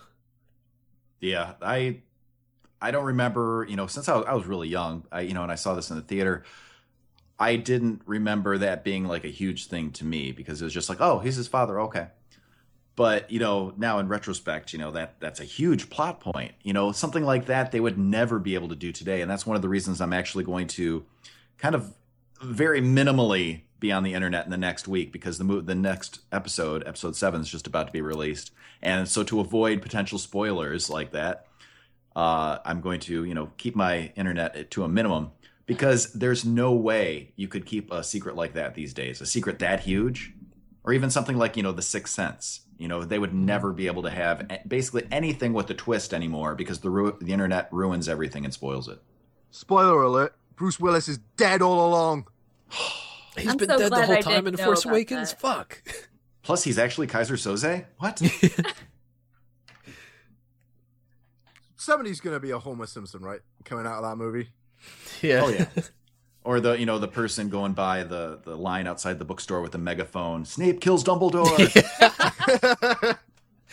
Oh, I laughed so hard at that video. OMG, Kylo Ren is actually Luke's Jar Jar. son. See, The little thing that they referenced on The Simpsons, that idea that Homer would go out and just go, oh man, what an ending. I can't believe that Darth Vader was Luke Skywalker's father. And everybody's just like, oh, fuck or whatever. That scene inspired me to do the same thing for like every movie now. Yes. Although I just make the same jokes every time. With fake ones, yes. Yeah, every single movie is they all die at the end. It all turns out to be a dream. Like, it's just no matter what. I'll go into like, I don't know, The Good Dinosaur and be like, oh, did you guys hear that at the end of The Good Dinosaur? It's all a dream and they all die. Like, just, same thing every single time or whatever. I did it with the current Avengers film. I actually did it. I was like, oh my god, I can't believe they killed Quicksilver off. No, you actually told them the real I actually did that, yeah. Oh, shame on you. People wasn't best pleased. People were not best pleased. It is kind of funny, though, that, like, people sort of, if they get to know that you do these jokes, if you throw the real one out there every once in a while, you get them still. Like, I don't know, like, if you were watching that, and you make enough jokes of they all die at the end or whatever, then you eventually see a movie where they all die at the end, and you're like, you know, they all die at the end. They're like, you know, I know that Tony makes this joke all the time. What the fuck, they all die at the end? But at least they didn't truly believe it. You son of a bitch. So I'm going to throw out a couple of those things when it comes to standing in line in The Force Awakens. You know, I'll tell the audience, I'll be just, you know, they're all standing around. So you hear that this happens in the movie? Be like, did you guys hear about that scene where Jar Jar is still in the Senate? Just like whisper it to whoever you're with. Just a little too loud. Just loud enough, yeah. Yeah. Be like, OMG, this new Star Wars film is part of Interception. What's Interception? Inception? Yeah. Same shit, innit? Well, then that's whenever people overhear and they go, what's Interception? And you go, oh, you didn't hear about the sequel to Inception? Turns out it was a dream within a dream within a dream. Well, see, my go-to other joke I can't make in this one, which is anytime that there's a number, you got to deal with the whole thing, like District 9. Oh, man, I didn't see the first District 8, or the Fantastic Four. I didn't see the first 3. I can't do that with Episode 7. 7? Yeah. I didn't see the first 6. Oh, well, you should have. Like, you know. Well, I'm sure this is going to be some people's first Star Wars movie ever. Yeah. Which is going to be weird and wrong. Yeah. Hey, it might be a good standalone movie. That's true. Still, I would have, like, if I had a kid, I would just force him to watch 4, 5, 6, 1, 2, 3, and then go to the 7. Yep. That's the way to do it. That's the best way. Having marathoned 1 to 6, the best way is 4, 5, 6. I think this is going to be my nephew's 3 years old, and this is going to be his first movie in the theater. Nice. So, but he loves the other 6 Star Wars movies. Yeah. Well, he every time he comes over, he's like, pulls my Star Wars DVDs off the shelf, and he's like, which one should we watch now? Oh, God, he did that. He was like only 2. Every single time he comes over, he's like, Star Wars. And like, we put it on. Oh, yeah, we've watched Star Wars with him several times. Which one does he go for the most? He likes them all about the same. Yeah. If he sees it, he'll grab it. I'd say Episode 4, A New Hope, though, is the one that he goes to most. Smart kid. Yeah, my mom forced me to watch these, before I even forced remember. And Star Trek, and just she loves space in general and like sci-fi. So this is off topic, but did you ever have to get when you were a kid? Did you ever get forced to watch 2001? I think I watched that on my own. Never seen it. Hard as hell to get through, but it's so worth it. Yeah. Definitely recommend to everybody out there. If it takes you 2 times to watch it, I understand. But it's by the end of watching that movie, you're as blown away as you are with the Darth Vader twist on this one. It's just, oh man, it's so good. But can't talk about that forever. We're going to wrap this up. Empire Strikes Back, 0 to 10 scale. Anything else you want to throw out there? Sean? He has disappeared. I was muted. My bad. You still just... It's his father? Oh, man, I'm so shocked. From 1 to 10, I'd give this the perfect score. Perfect 10. Perfect 10. Ty Dillinger 10. Ty Dillinger. Oh, fuck. People that aren't into wrestling right now are like, the fuck is Ty Dillinger? Yeah. Is that a new Jedi? Yes. Yes, he is. Jedi Master Ty Dillinger. Sounds like one. It sounds like one, yeah. Better name than Poe Dameron. The reason I gave it a perfect 10 is, number one, the villains win.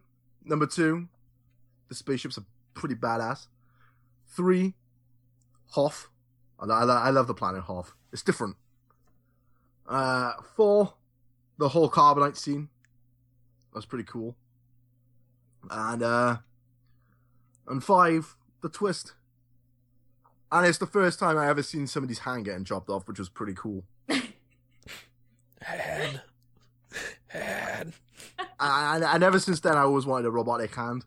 But since I've grew up and I know all about these robotic hands and shit, I'd rather not. I'd rather keep my own. Yeah. Kaylin, what are your thoughts, 0 to 10? This is my favorite movie of all time. So I'm giving this, for all the same reasons that Sean said and everything that we discussed so far, this gets my perfect 10. There's not really much I could say to improve this one. Angie, round us out. I agree with everybody, and for myself is a perfect 10, but in general, I'm going to have to give it a 9.5 because you need to see the other movie. That's a good point.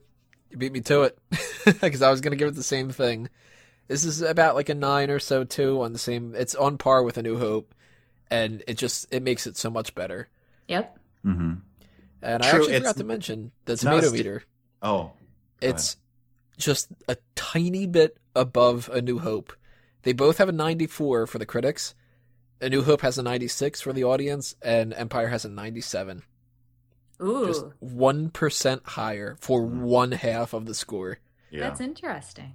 Yeah, I put them almost on the same page. You know, like I said, episode 4 definitely is the best standalone film.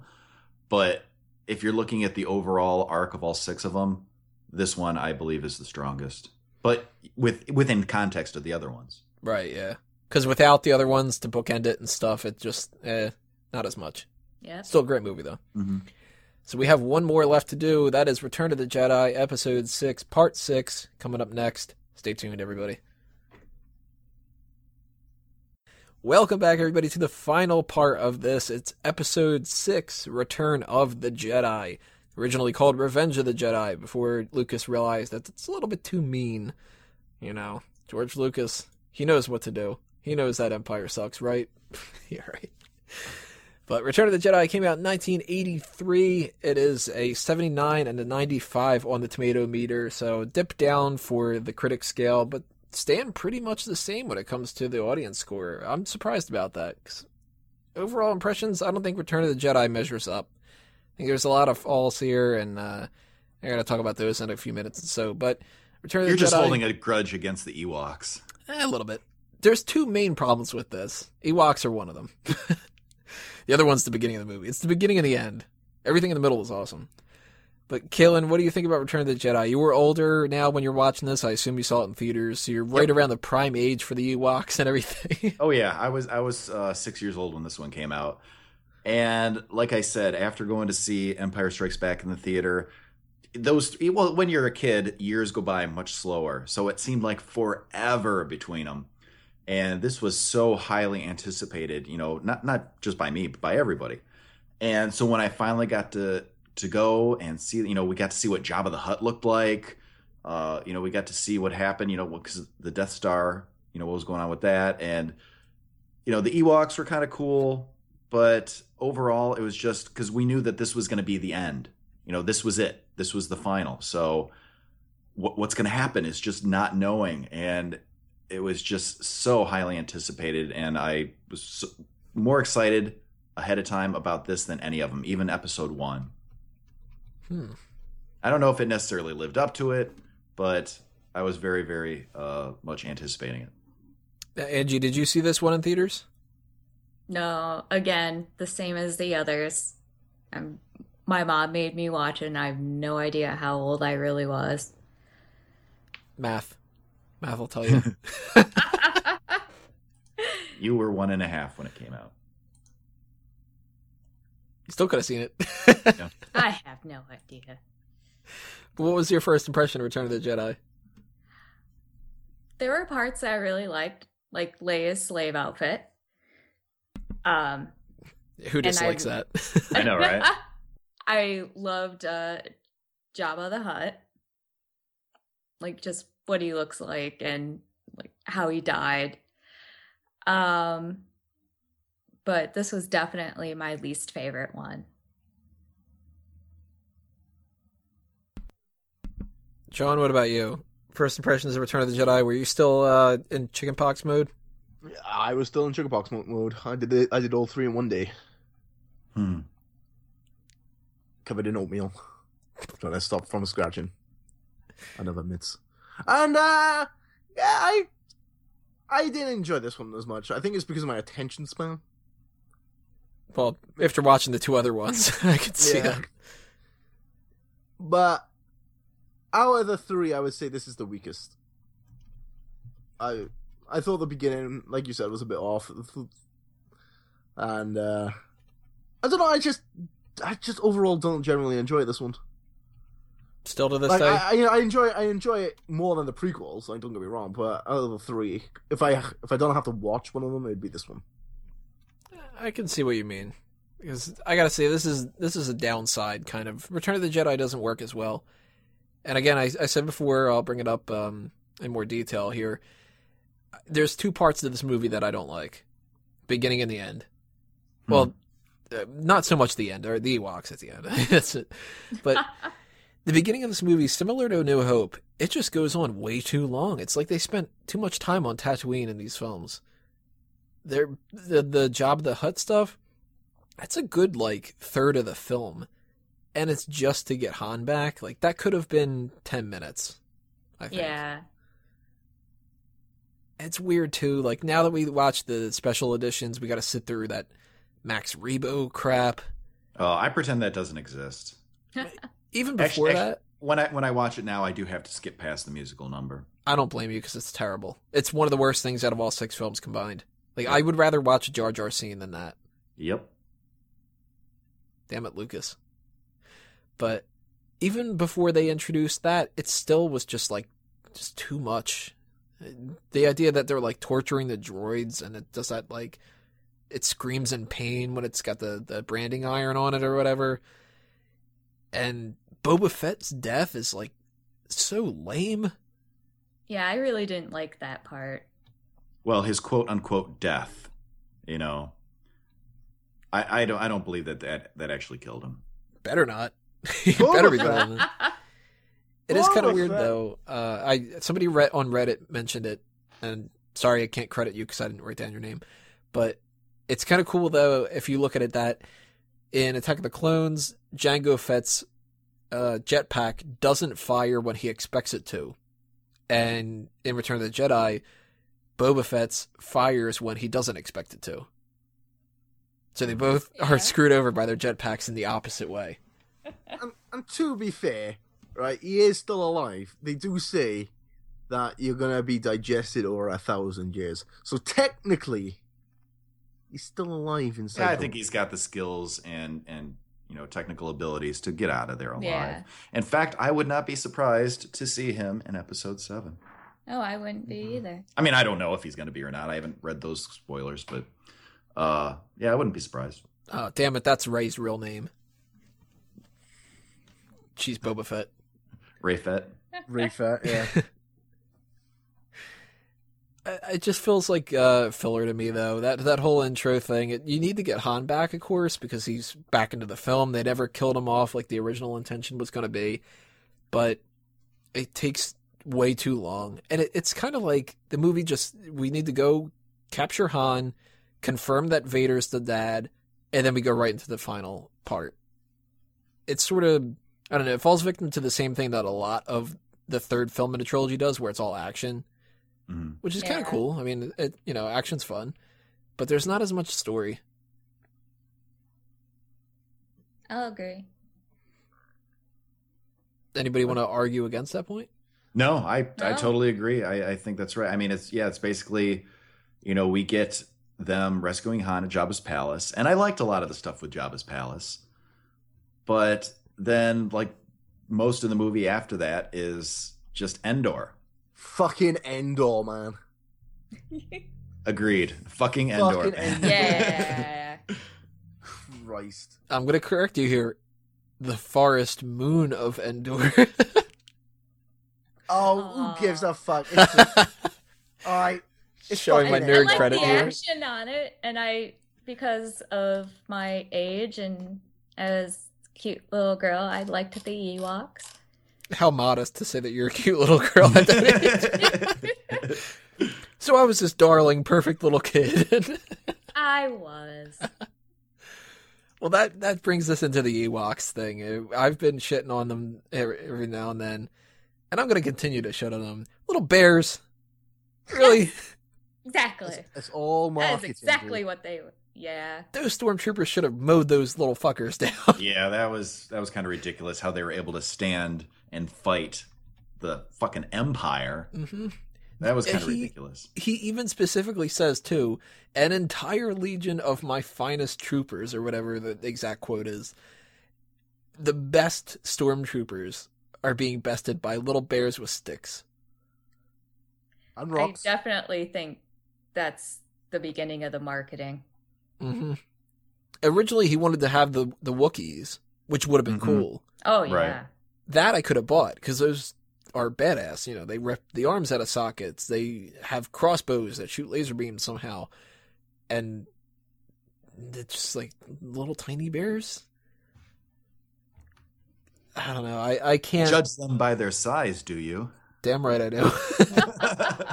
Judge them by their inability to swing something around without hitting themselves in the freaking head. Okay, yeah, that is kind of ridiculous. And the fact that they worship C-3PO as well. I know, the most annoying character out of the bunch is the one that's the god to them. But he was shiny. Well, so was R2. So is Luke's But not lightsaber, gold. you know? Mm-hmm. Yub-nub. Fucking yub-nub. Victory Thank God they wrote celebration that all the way. song out. Yeah, thank God they wrote that song out. Yeah, Kaylin. Victory Celebration probably works better and is more appropriate, but Yub Nub is classic. Come on. Yeah. Yub-nub Nah, is screw awful. Yub-Nub. Yub-Nub's on there with Jar Jar. Yeah, I agree with Tony on that. There's the age discrepancy of whether or not you love Yub-Nub or not. Nah. I prefer Yub Nub. So from one thing that I don't, people are 50-50 on Ewoks, but I think everybody's 100% on this other character, Akbar. Oh, yeah. It's a trap. What a great line. Technically, Leia said it first. Yeah, she did. Mhm. An Empire. But that's not who she was. She wasn't an admiral then. That's true. Admiral Akbar's coming back in Force Awakens. I hope he says it's a trap. Oh, I mean, No. No, they better not do that. They better not. Oh, I want him to say it's a Someone trap and around then die. him should say it, but not him. Somebody around him says it's a trap and he goes, hey. Yeah, he should well, be damn in it, the that's my scene line. when it's What's, said or something similar. But if he says it, that'll ruin it. What's Lando's monkey Down syndrome partner called? Lobot? Is it Lobot? Is it Lobot or is it... Neon Numb? That guy? Which one are you talking about? The guy in the Millennium Falcon. Oh, that guy. Neon Numb, I think. The one I that's do like... not remember. Yeah, he's great. Nunba. He There we go. reminds me of a Down syndrome monkey. It's great. Down syndrome monkey. That's a lot more offensive than what I always used to think he looked like, which was a stack of Yeah. pancakes. Here we go. I just shared the link. That's who you're talking about, right? Niem Numb. Yeah. I like how he thinks things are funny, though. People are dying around him, and he's like... He's just laughing. Yeah, he's great. What a fucking weirdo. No, I thought you were talking about Lobot from Empire. Which I get him and Lot Dodd confused a Ah, lot. yeah, that's the guy. Yeah, the one that Caitlin said. Yeah, yeah, Down syndrome monkey. With pancakes for a helmet. Oh. How You weird guys is it, though, are- seeing that guy and Lando piloting the Millennium Falcon instead of Chewie and Han? Yeah, that is kind of weird. Now, originally, they were going to die. There was a whole bunch of people that were going to die. Lando was going to die, and Han was going to die at one point. Obviously, they went with not killing them off, but would it have made sense to kill them? I don't think they wanted to do that to the audience, but storyline wise, I think so, in a way. See, I think Han dying would have been too much, but Lando, I could have bought into it. Yeah. Mm-hmm. But then you wouldn't have had him clapping at the end during Yub Nub. Or maybe Wedge, if Wedge would have died. Since Wedge was able to, like, survive 1 and 2, technically, I guess. But technically, a lot of those little alien people that we never saw who collected the data died. Yeah, many Bothans died. Yeah, mini boffins. What the fuck are mini boffins? Not mini Bothans, many Bothans. Mini We already had Muffins? mini What? bears. We don't need mini Bothans. They look like wolves, I think, if I remember correctly, Bothans. Yep. Like wolf people or something. Maybe is that the wolf guy in the cantina? Is that a Bothan? Maybe. I don't believe so.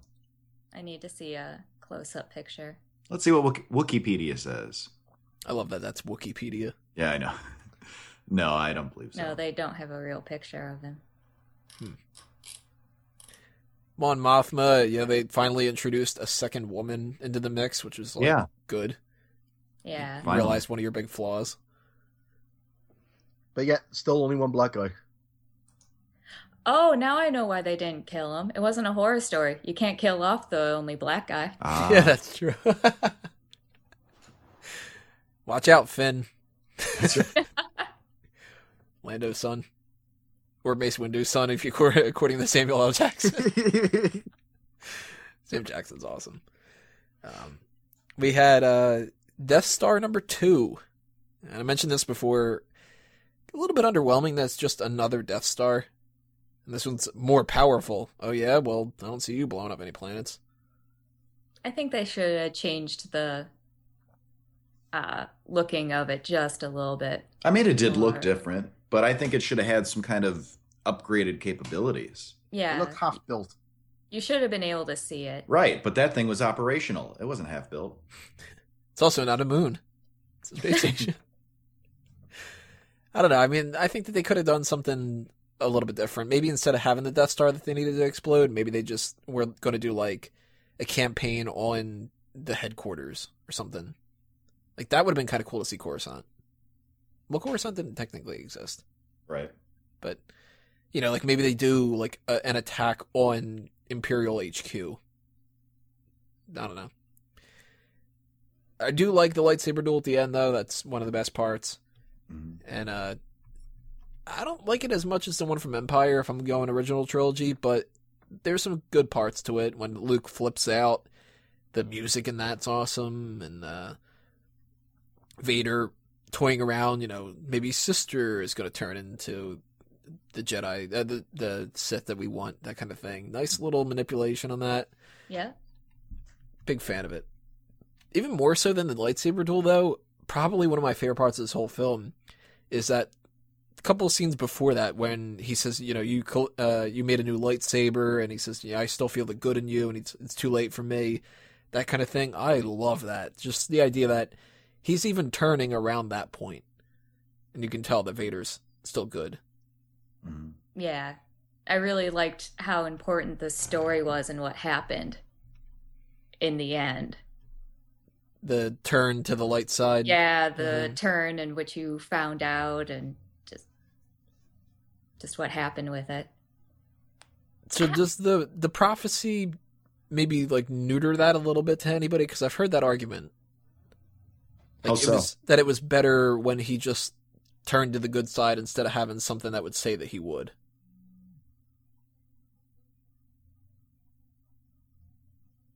I think he just realized that Luke Skywalker was his son, and after all these years of the Emperor lying to him, he finally sussed out that Padme was still alive, and he was just pissed. And he was like, damn, I could have carried on hitting that booty. To be fair, it wasn't damn, it was no. Uh, God, I hate that they added that in there. But what do you guys think about the death of the Emperor? Or actually, in general, too. This is the first time I ever saw the don't Emperor. think the Emperor is dead. Oh, he's totally dead. I think he did what Luke Skywalker did and went down a little cubby hole and escaped. And then he trained up this new dude to be the Emperor's new bitch. Or he cloned Darth Vader or some shit. and that's why this guy looks like Adrian Christensen from the back. I swear to God, if it is Adrian Christensen, right, I'm going to slip my wrist there and then in the movie theater. Who's Adrian Christensen? That's what I was wondering. His brother. Yeah. But what do you guys think about the Emperor? And we get the introduction of him and his death. I mean, we technically sort of saw him in Empire, but different actor, better actor, one that's not made out of monkeys, and this guy's got Force lightning. Like, we never saw that before, and he gets punked out by being thrown down a shaft. Yeah, I thought it was great. I loved the appearance of the Emperor, and it was kind of leading up to that. Like you were talking about in Empire Strikes Back. They had the weird looking Emperor that they eventually replaced, but actually seeing him there and seeing how much power he had, because Darth Vader was like the end all be all of bad guys until we found out about this Emperor, and then Darth Vader's subservient to this Emperor. So kind of seeing him and how he was pulling the strings, I think was awesome, and seeing the dynamic of the relationship between Vader and Palpatine, and then eventually how Vader ended up turning on Palpatine at the end. That was huge. Do you know by any chance how much power he had? Unlimited power. Oh. Terrible line. I hate it so much. Angie, what were your thoughts on seeing the Emperor for the first time and his death scene? Fitting end? Oh, definitely. It was just so amazing and just, shocking to me, and I loved seeing it. And then, of course, like every other movie, the bad guy had to lose. Yeah, see, no Revenge of the Sith double depressing ending. Mm-hmm. Yeah. We get victory celebration, we get little Ewok bears banging on the heads of stormtroopers. I wish George Lucas kept with his original idea of About Luke Luke putting turning? the Darth Vader mask on. I think that would have been pretty cool. I think that would have been too depressing. Yeah. Mm-hmm. Because then, like, where do you go from there? Like, who would stop Luke? I know overall with the Nobody. Emperor though, Nobody. He just becomes... They're like, he well, we destroys finally got rid of destroys all the planets because he didn't get his goddamn power converter in the first episode. I don't know. I wasn't super happy with how the Emperor died. I mean, I can't necessarily off the top of my head think of a better way that he should have died, but just throwing him down like that, I mean, yeah. Yeah, I was going to say something about that. I didn't like how he died, but I don't have anything else really. But the Force lightning, that was cool, seeing that for the first time. Yeah, I don't know if I can think of a better alternative, like if they were to redo it or whatever. Because if you went too crazy and had like a lightsaber duel or whatever, it'd be a little bit weird. Like, what makes it so powerful is the idea that he just turns and then immediately kills him. Maybe an additional power that we hadn't seen before, because he had the Force choke, and then we see the Force lightning. Maybe some other kind of, something similar along those lines. Yeah. Oh, maybe something like he just sort of concentrates and blows up the Emperor. Like, Yeah, there you Yeah, go. some kind of power that he didn't even know he had. mhm. That suddenly Darth is Vader, released. right, is kind of retarded. Okay, Ugh. the dude's got a lightsaber, and yet he still picks up bloody what's his name, Palpatine, and throws him down the fucking hole. Why didn't he just use his lightsaber and stab him in the back? Oh, he can't. It fell down that shaft after Luke chopped it off. Well, he can still use the Force to bring you back up. I think at that point he's sitting there going, where did that go? All right, it's going to take a while to come back up the shaft. And Or why didn't he use Luke's lightsaber? Luke threw it away. Because Luke is an idiot. You can still use the Force and bring that bitch back up, Yeah, why didn't he use Palpatine's lightsaber? Because that one's still around, right? Yeah, that one's still around. I mean, we never saw him get rid of it. Because that one's could red, still- and at that point he was like, yo, I don't like red anymore. I want It blue could still back. be in the back pocket. No, like, he had too much power. He didn't need his lightsaber. It would have been kind of cool, though, maybe like a Force, like, disintegration or something. Like he, sort of, you see, like, the Emperor, like, maybe body parts are like flying off or something like that. That would have been, forced disintegration. So that would have made it ironic when he said to Boba Fett, "No disintegrations." He's like, that's my wheelhouse. Don't steal my gimmick. Oh. So rounding us out here, And hang on, he still knows the Force push because he did it in episode 3. well, maybe he's using the Force push to keep him going down the shaft. Yeah. Like there's artificial gravity, and he would have been like floating or something, differently. But he throws him down and then force pushes him into the little energy thing. Just as a little fuck you kind of. He's like, that opera was boring. Fuck you. So we end this off with for the longest time we thought that this was it. That was the end of the Star Wars story. Now we got episode 7 coming out. Do you guys think it's a good idea for them to continue on, or should this have been just, that's it? At this point, I don't know. I mean, forever I thought that they were only going to make the 3, and then they said they're going to do a new trilogy, and I'm like, oh, cool. And then they were saying forever that that's it. They're never going to make any more. And now they're saying they're making more. Until I see all of the new ones and, kind of go over it, I don't know. I mean, obviously I'm hoping for the best, but they could be terrible. They could be fantastic. At this point, it's still too early to say. I think they weren't necessary, but hopefully they add to the story and don't diminish it. Hopefully there's no crazy retcons, too. Mm-hmm. Unless they make it to where it was like, well, let's redo the Ewoks to be Wookiees. At least I hope they don't, retcon anything like, on the level of midi-chlorians, something like that like something that was always going on in the other 6 movies that was never mentioned. And then, oh, by the way, it's this stupid reason why all this happened, They're going to pull out a scroll and it's going to be the prophecy and the other half of the prophecy. And it was written by C-3PO. Come on. Oh. Prophecy, the one who will bring balance to the Force, ... We just never read the rest of it. And then the rest is ... And also in episode 8, Yeah. I guess that's it though. I mean, the Return of the Jedi, we get the so-called end of the story. We don't know how it's going to continue, so we can't really talk about where it goes into, but a couple days from now, we're going to be able to see that. And of course, we'll give you our review points and stuff about that when it comes down to it, but we need to round this up with Return of the Jedi 0 to 10. Anything else you guys want to mention? Kalen?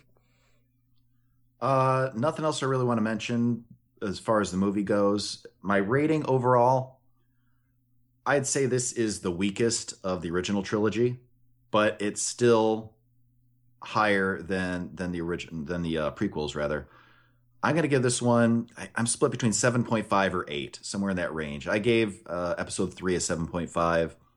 I think this is either on the 7.5. Yeah, maybe somewhere in there. Yeah, somewhere it's either on the same plane as episode 3 or slightly higher, but it's definitely nowhere as good or as high rated as episodes 4 and 5. So I will say 7 3/4. Angie? I'm going to give it a 7, and it is that high because of the end scene and the whole thing with the Emperor, Darth Vader turning,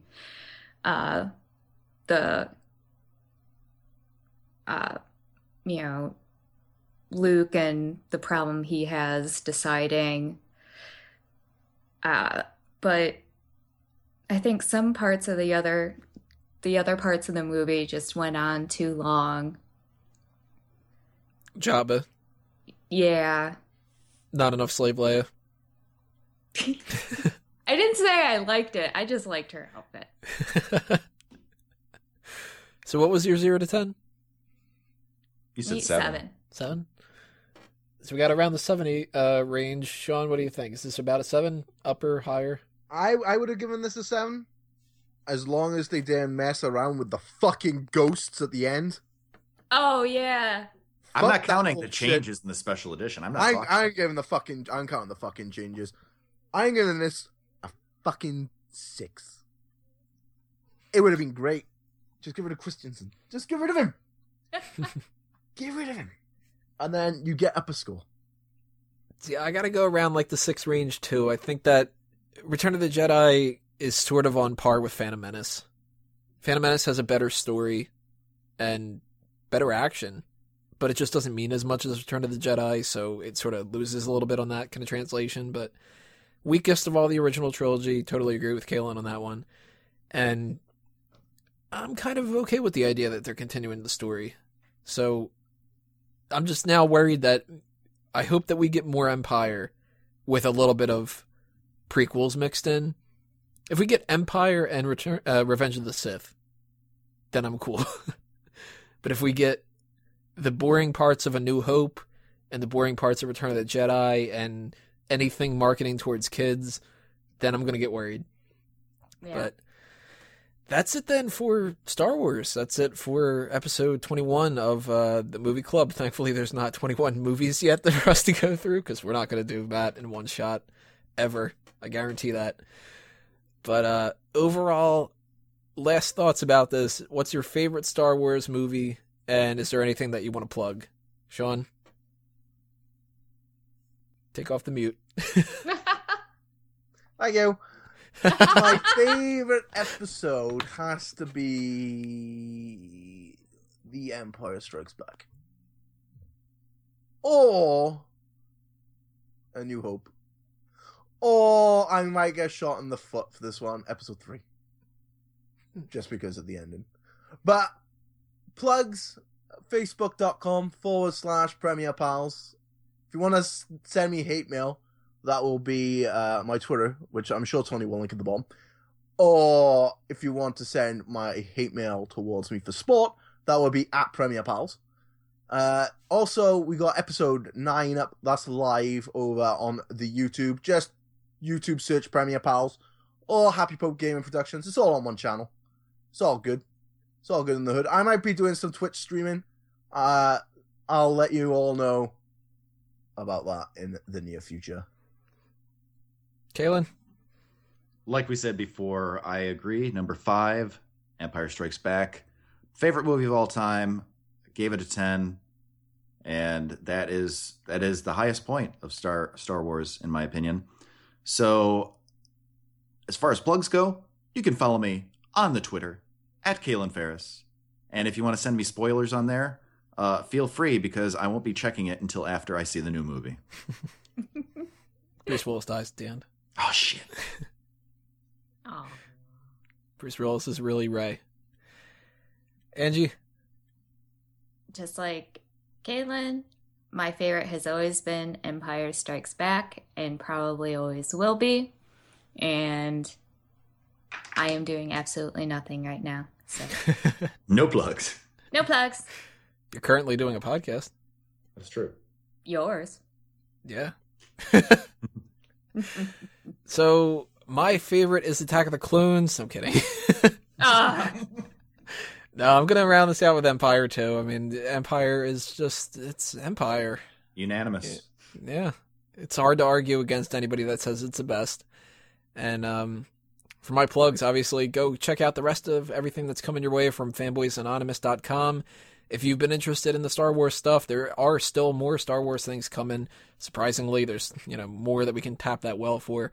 But go back and check out some of the other things as well. We did our group meeting about the special editions and the original cut. If you haven't watched that yet, we got a couple of articles about things like what they should be doing for Rogue One.